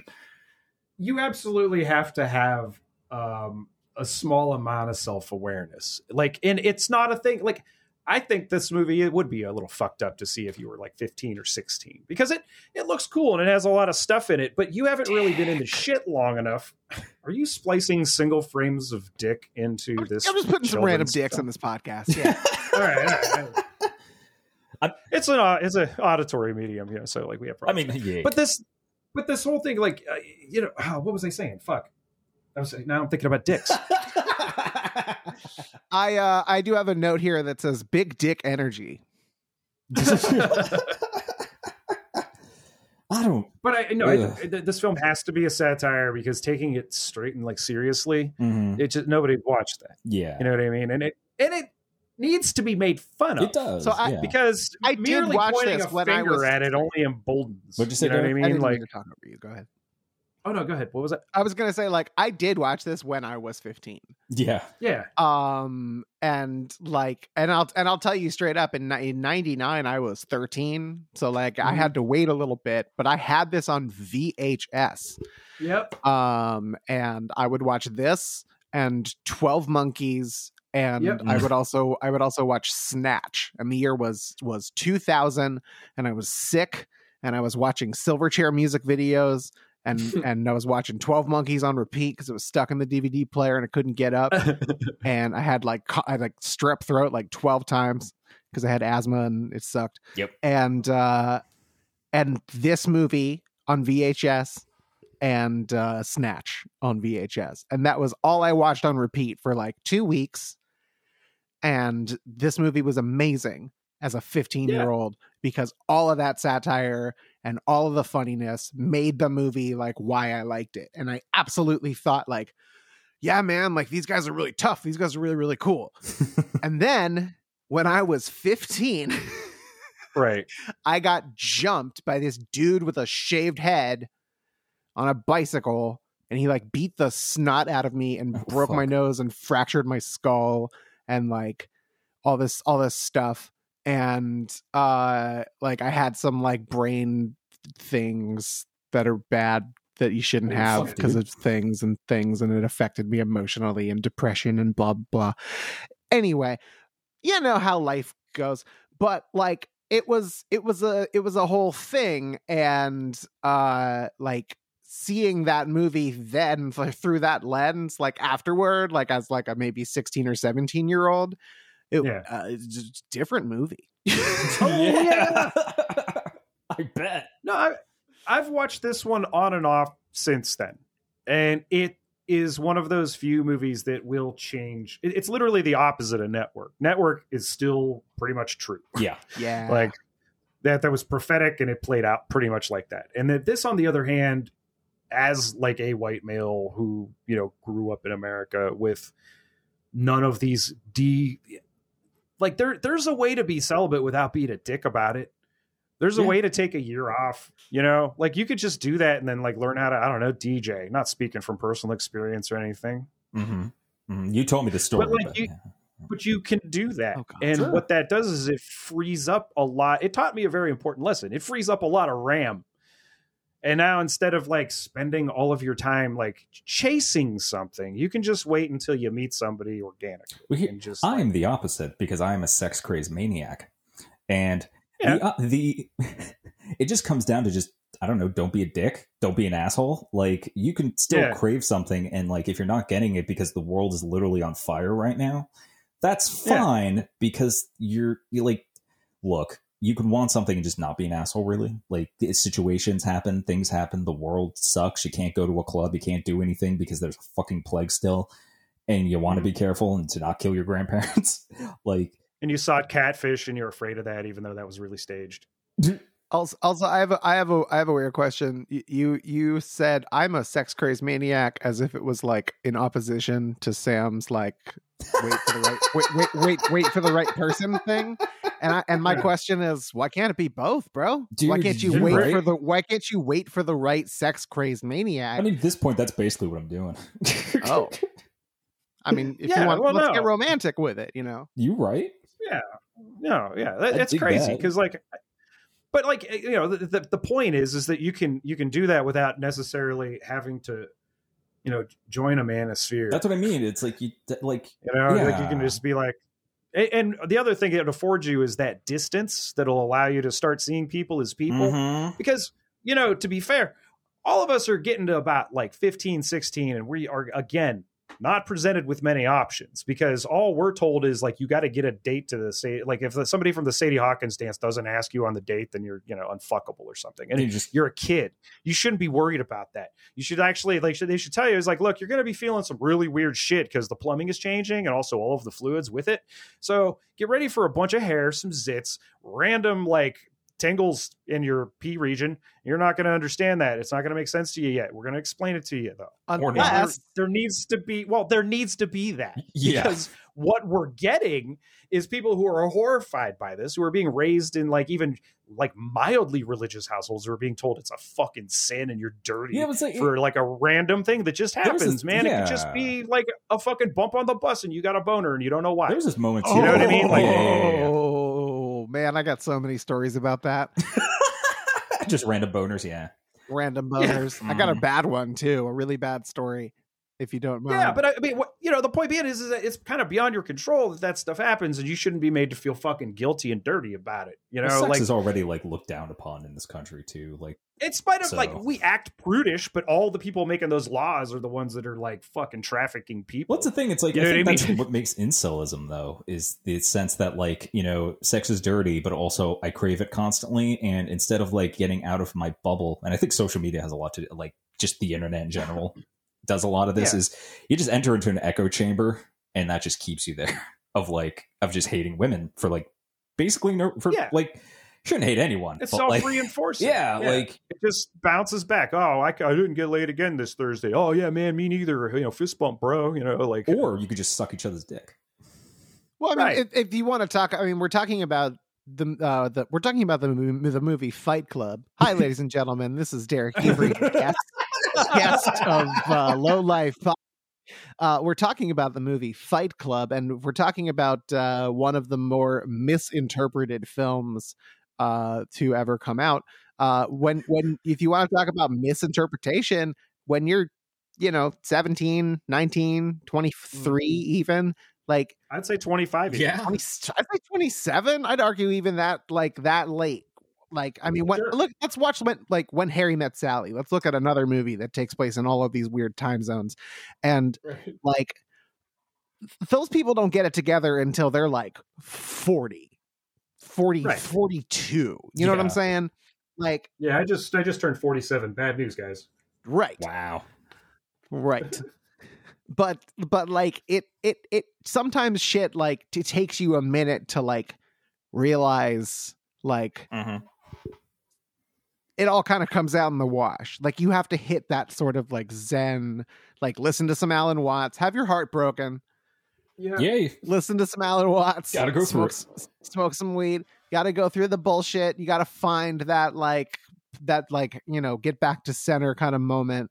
And what you don't want to do is find yourself chasing, and that's kind of what this movie is pointing out. You don't want to find yourself kind of chasing that rabbit hole of nostalgia, like, well, things used to be blah blah blah, because your whole life is disappointment after disappointment after disappointment, and you can't interpret those disappointments accurately because you don't have the lens, you don't have the coping mechanisms, you don't have the wherewithal or the experience to even deal with like losing a teddy bear or scraping your knee.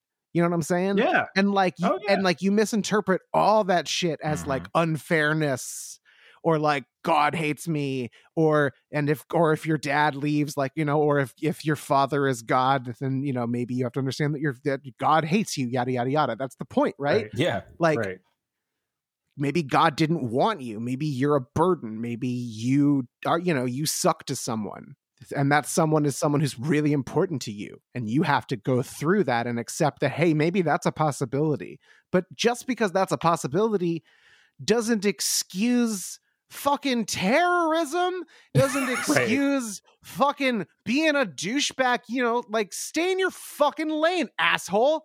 Don't run me off the fucking road just because your dad left you. Boo fucking who? But like and I say that with all love, and I'm not like patronizing people who actually have gone through that, because like I've experienced loss in all shapes and sizes, of family, of friends, of pets, of plants, items, instruments, and loss of experience, loss of everything. And I've, definitely gone through those moments, those painful, like inexperienced moments, through an anger kind of way, and like kind of lashed out at things because I didn't understand. And it wasn't really explained to me by really anyone, because like a lot of people kind of deal with anger differently and justify anger a lot of the time. Oh yeah. Right. And they all have other, their own experiences with anger, and they all process that anger differently. And like it might take you 30 years before you run into that one person who's like, you're kind of being a dick right now about this. You could just chill.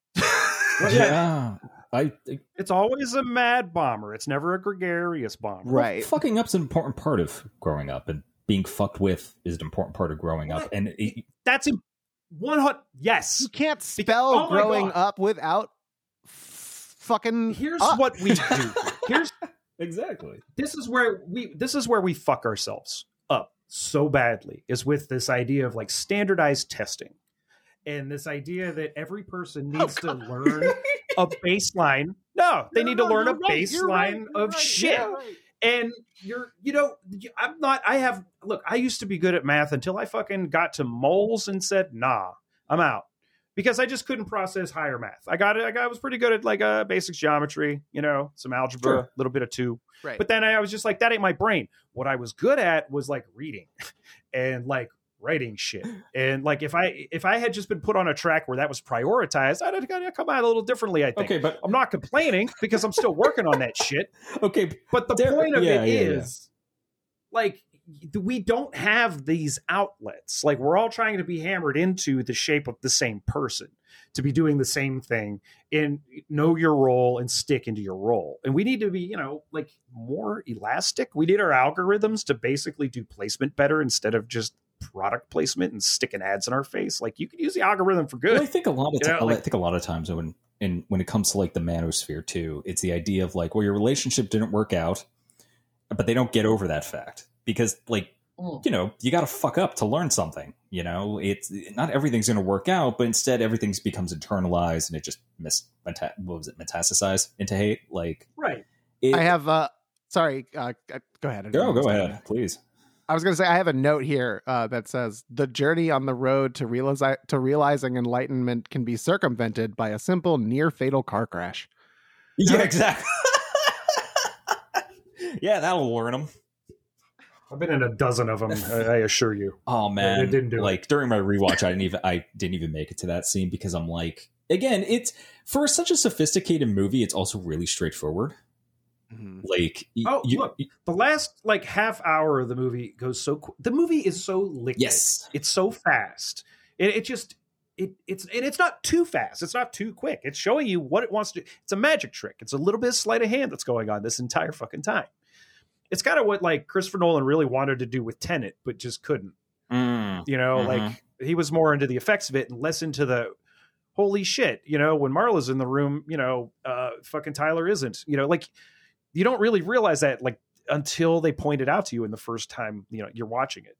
Then the relationship just gets like so like then you realize you hate her the first time you watch it until you realize what's happening and you're like, oh poor girl, oh my god. Like, get out of there. They're fucking crazy. Get the fuck out of there. Like, the whole tone of the film changes. And you can only ever watch that movie a first time once. And what I mean by that is you're never going to react that way again. Like, it's a real intense first watch for those reasons. And it's very off-putting. Like, it's meant to be. But it's so goddamn funny. Like, that's what you were saying, too. We don't prioritize, like, the positive of failure. Of trying something and then figuring out why it didn't work and, being encouraged to be like, well, yeah, that's no big deal. Go back and try it again. Like do it until you figure it out. Because it's better to learn the process of something. And if it takes someone longer, fine. Well, I feel like a lot of people get a lot of misguided advice, especially when you reach out to like a community leader or possibly like a church leader, not to shit on those people. Cause I'm sure there's a lot of really great people that do that work. Sure, possibly. I don't know. I never met them, but like if someone's telling you like what's wrong with me, and someone's telling you like anything, like that's bad advice. If the question is what's wrong with me, and the answer isn't nothing, but maybe let's try to figure out what's happening or whatever.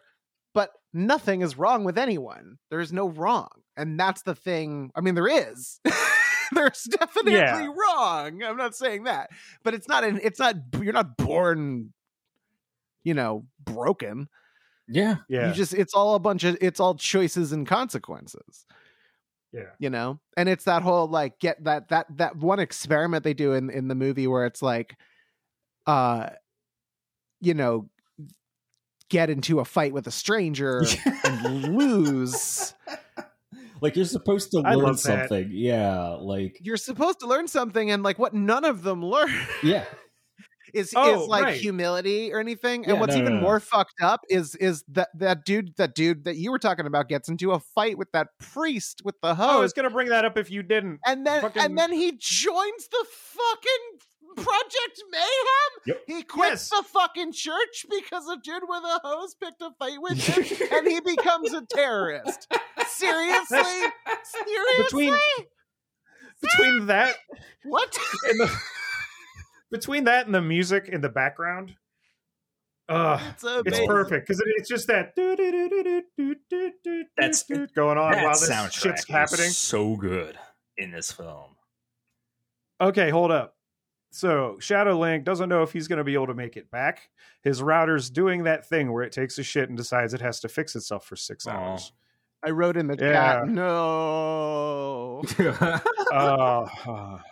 That's a little inside ball for the listeners. Yeah, I'm leaving that in. this sucks. Project- Okay, so I'm gonna text him back. I'm like, oh man, keep us posted. Yeah.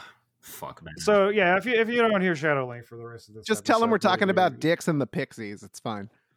Yeah. I have this one part I wanted really? his input on too, because like the power fantasy of this, like, or at least the interpreted power fantasy, right? Like, Right. Yeah. I mean, it's presented as one, like but the burning hand scene. heightened and absurd. Like it's heightened and absurd. Yeah. You know what I mean? Yeah, but here's Like no one would be able to function in life. no, not at all. But like the burning hand scene, right? Which I found out there are like losers who actually do this to themselves to like, you know, have that moment because they got it from this fucking film. So they'll actually burn themselves with like fucking lie or something to like emulate the scar. And I'm like, you guys, they're fucked. You could just get a job that involves lie. You'll get those. Oh yeah. But yeah, it's a power fantasy. That's really what it is. And at least that's the takeaway that a lot of these dudes Well, here's take away the thing. from it.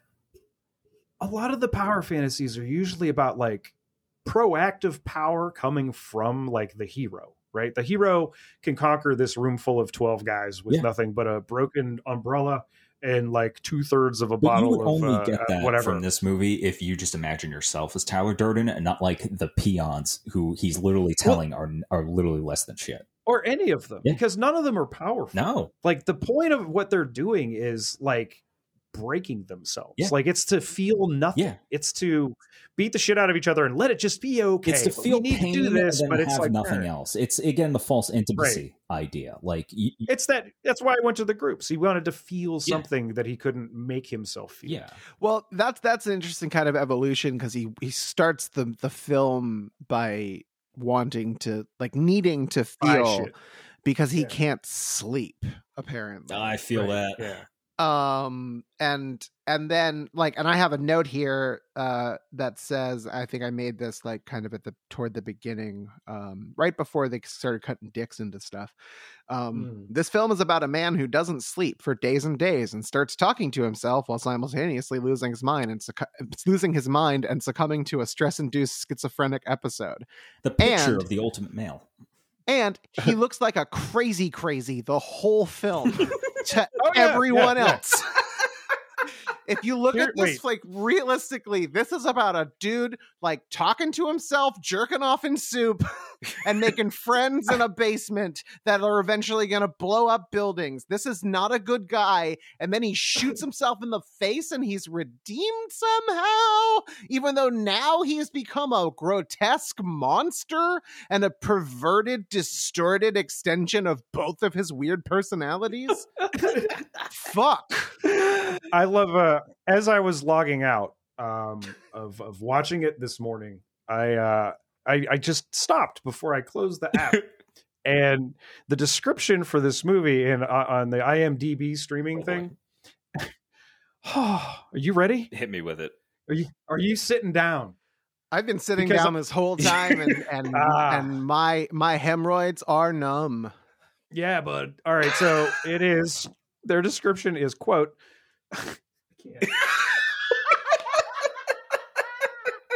Oh, I haven't laughed that hard since grade school. Oh, we'll get to that. The description is, quote, 2 young professionals create an underground club where men can compete in hand-to-hand combat. Fuck. What? No. That's the whole description. No. That's it. That's not what at all this movie. Yeah, is that's how about. I describe it too. Yeah, there's nothing about him like falling down the rabbit hole of psychosis and then ending the film looking like Greg Kinnear after that Ray destroyed him in Mystery Men. I'm just Tyler Durden is a young professional. Yeah, not like a crazy persona. Figment of his Yeah, imagination. exactly. Yeah. Tyler Durden is a young professional who sells people's butt fat soap to department stores. Yep.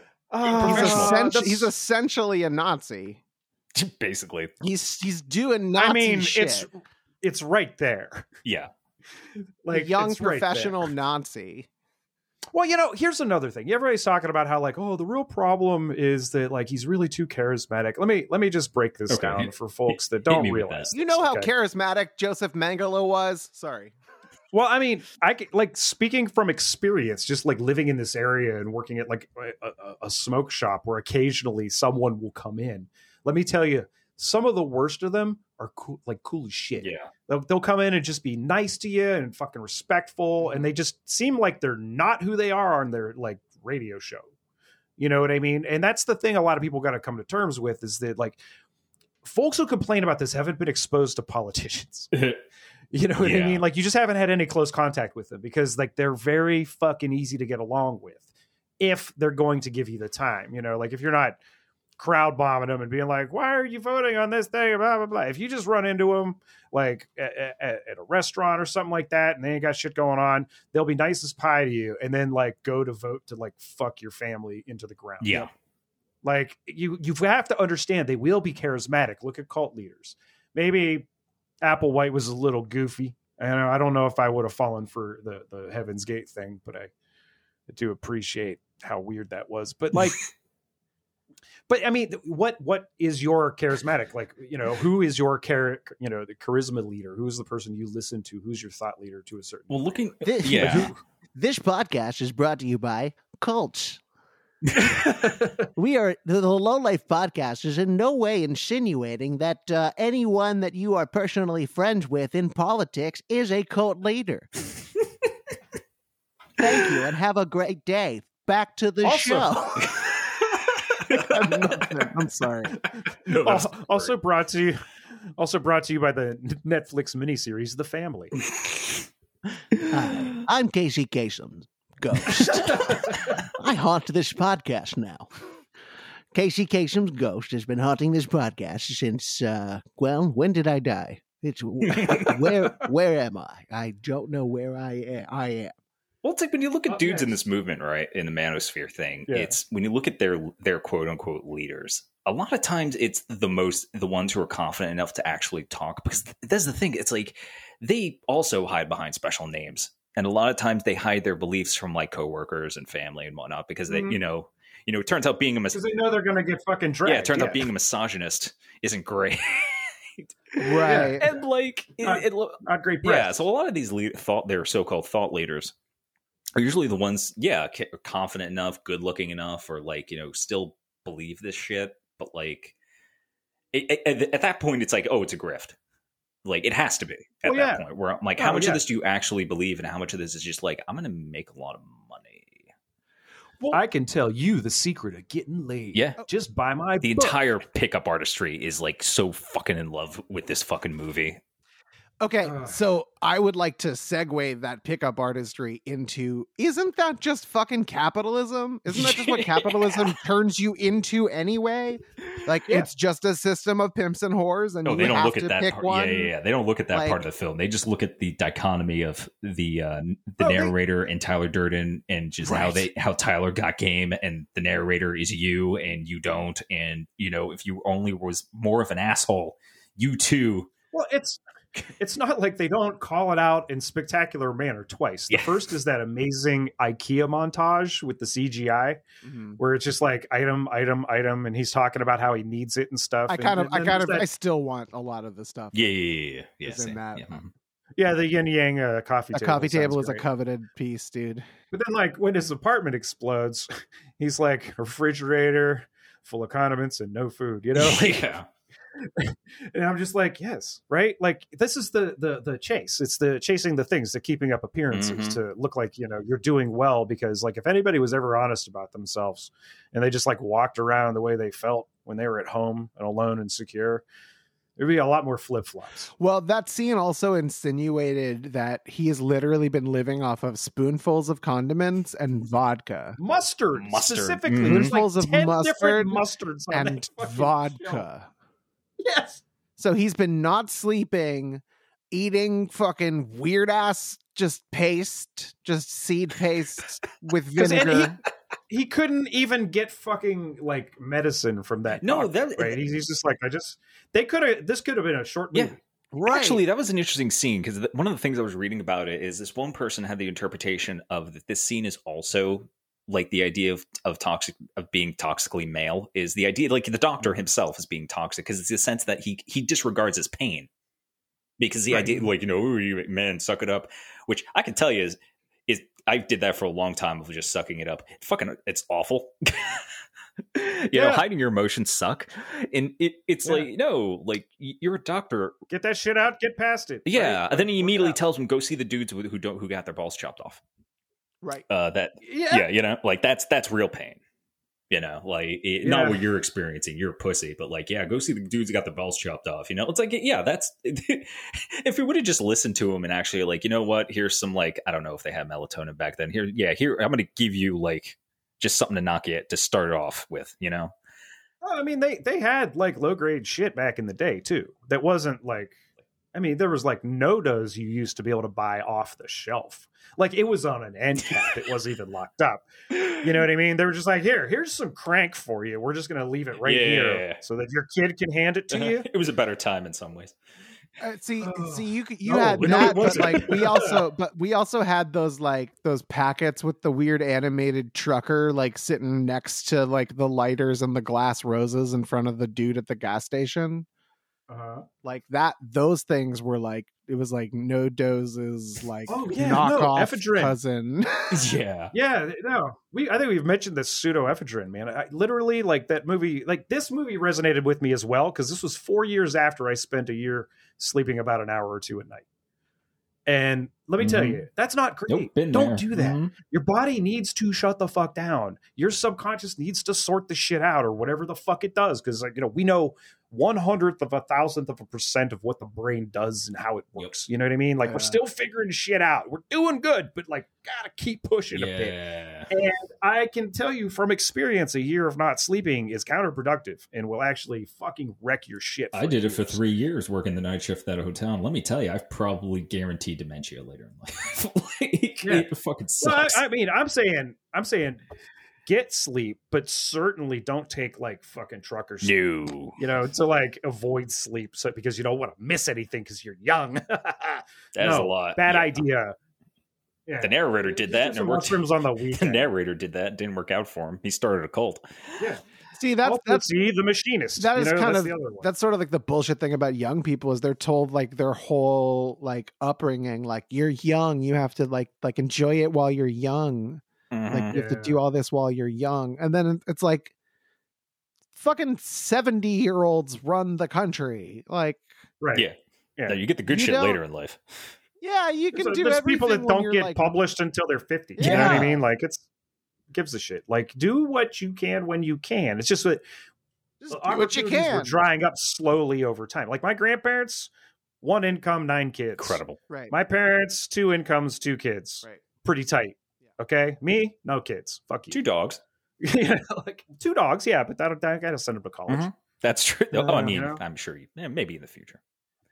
He knows enough words. Trust me. I don't want this dog smarter. He does have people eyes. That's true. Woof. Yeah. But yeah. Go ahead. Yeah. No, that was it. Okay. I think I'm about done with my notes. Like again, I couldn't really find anything on the left's interpretation of this film because it's kind of obvious, you know, like we just point to the film. We're like, just watch basically, it. Yeah. And the right, the alt-right kind of do dig this film for largely the same reasons. It's largely the manosphere is kind of the unique bugaboo that latched onto this film. And talking about like the left and right, like loving this film, it's kind of like, yeah, both sides kind of almost hate the same things. You know, like when you hear like hear like right people who are like, you almost got it, you know, like the system we live in gives us no opportunities and we are like fucked about it. We're angry about it, you know, and like, but the problem is again, with this film, like I can't reiterate enough, Fight Club offers there are no solutions in Tyler Durden's plan. They are childish solutions to a problem. I hate capitalism. Well, that's the thing, right? I hate capitalism, so I'm going to destroy capitalism, but also I'm going to destroy all of modern civilization. Well, yeah, but the other thing too is that the situation he's in is a direct response to capitalism, and he's just lashing out the way you would. Yeah. You know, like when you finally hit that level of frustration where you're like, well, you know, time to fill the trunk with questionable items and go do something somewhere. Like that's because you feel like this is the way that's interpreted. You feel like you have I mean? no other options. Like you have nothing else that you can do. Right. Well, it's really crazy when you consider that this is the like an optimistic ending when you compared to the book's ending. You know what I mean? Like a lot of people I forget compare what was the book's ending, because the book ending is he gets arrested. It's he actually, goes to like a psychiatric ward, and like Marla visits him occasionally.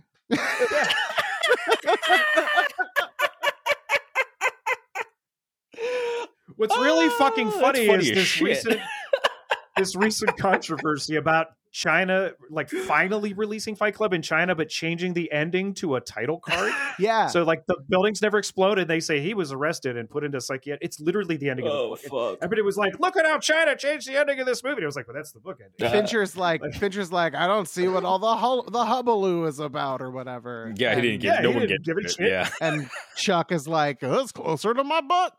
Money, give me money. Like, wow. Fuck. He needs the money, man. He got robbed at he one does. point. Yeah. Yes, he did. Yeah. That's. I didn't do so much reading on that, but yeah. I have a fucked up note here that says this movie. It says this movie is just Train Spotting, except the baby is Bob. Fuck. and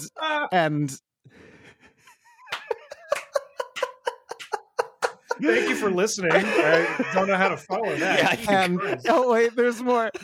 And please do. And this movie is Train Spotting, but the baby is Bob, and heroin is just sleep.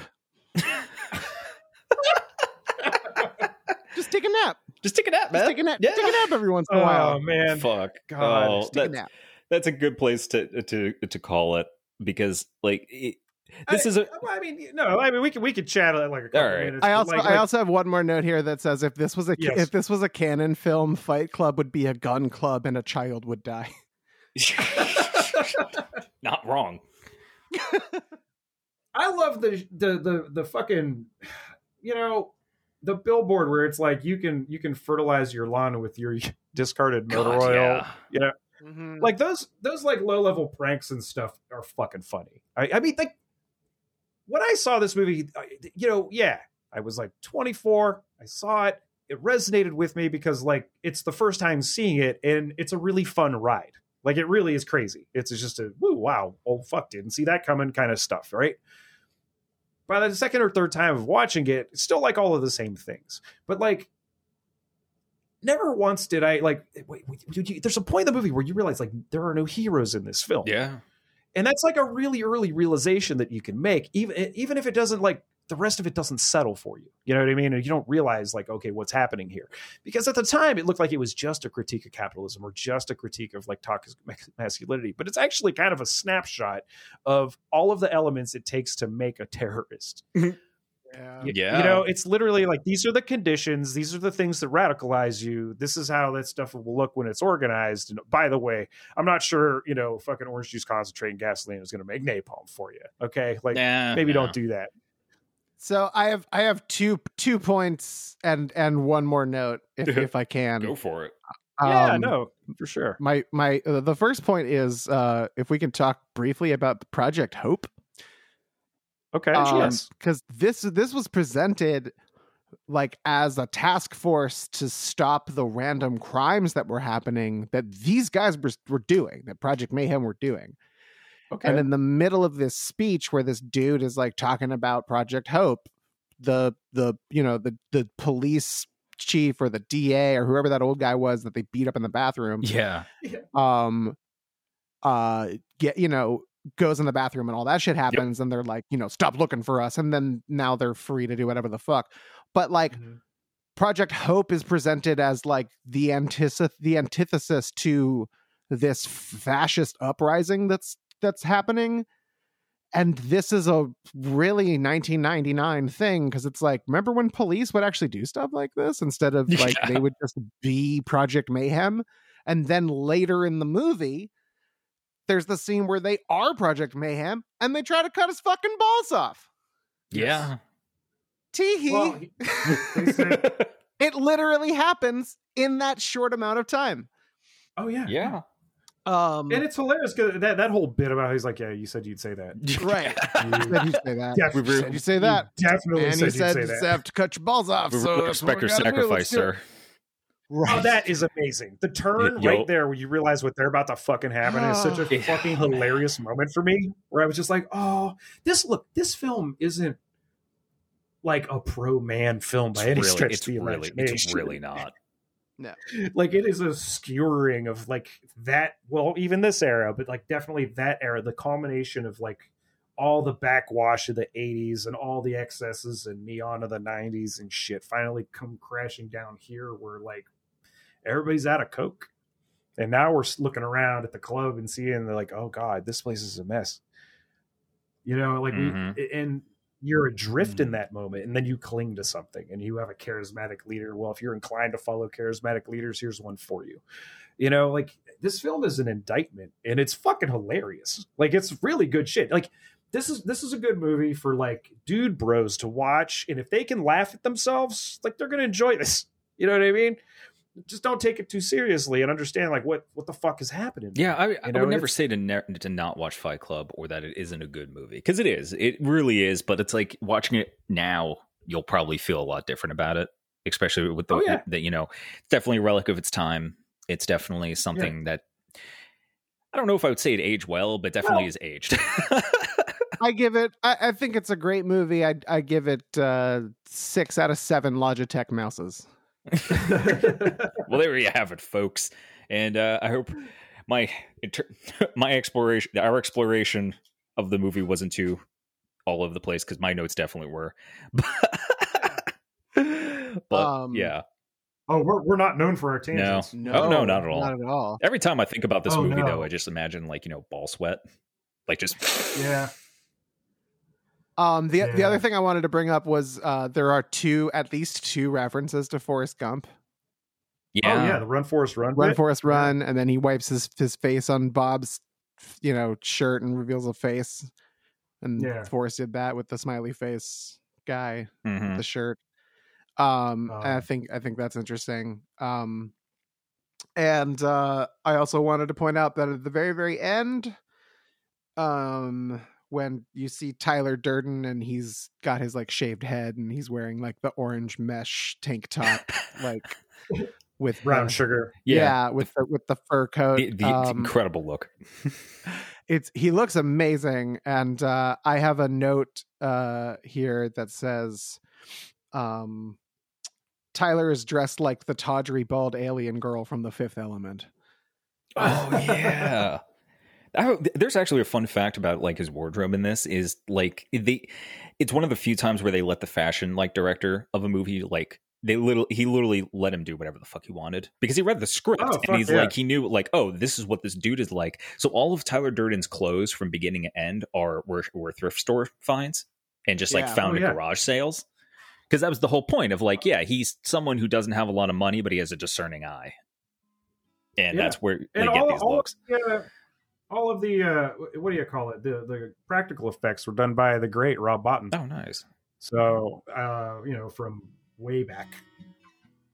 I didn't know that. Is it happening?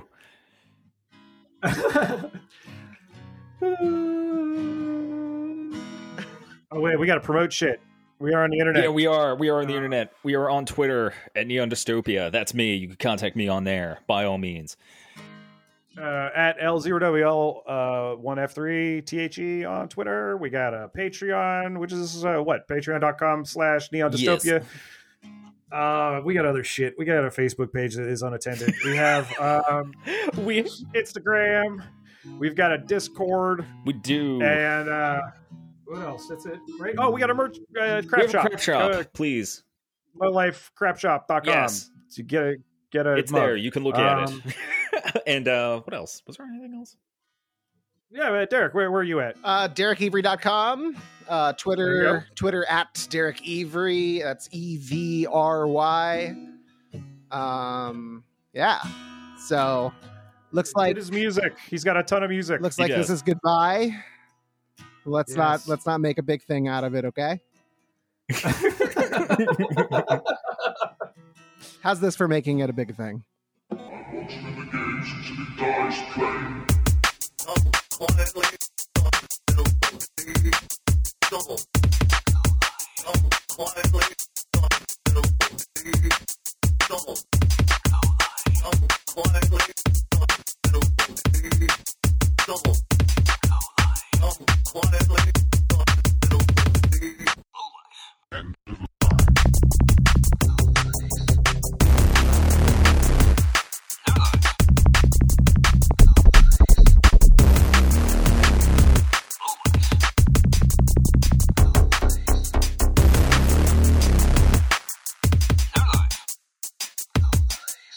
The Low Life Podcast. The Low Life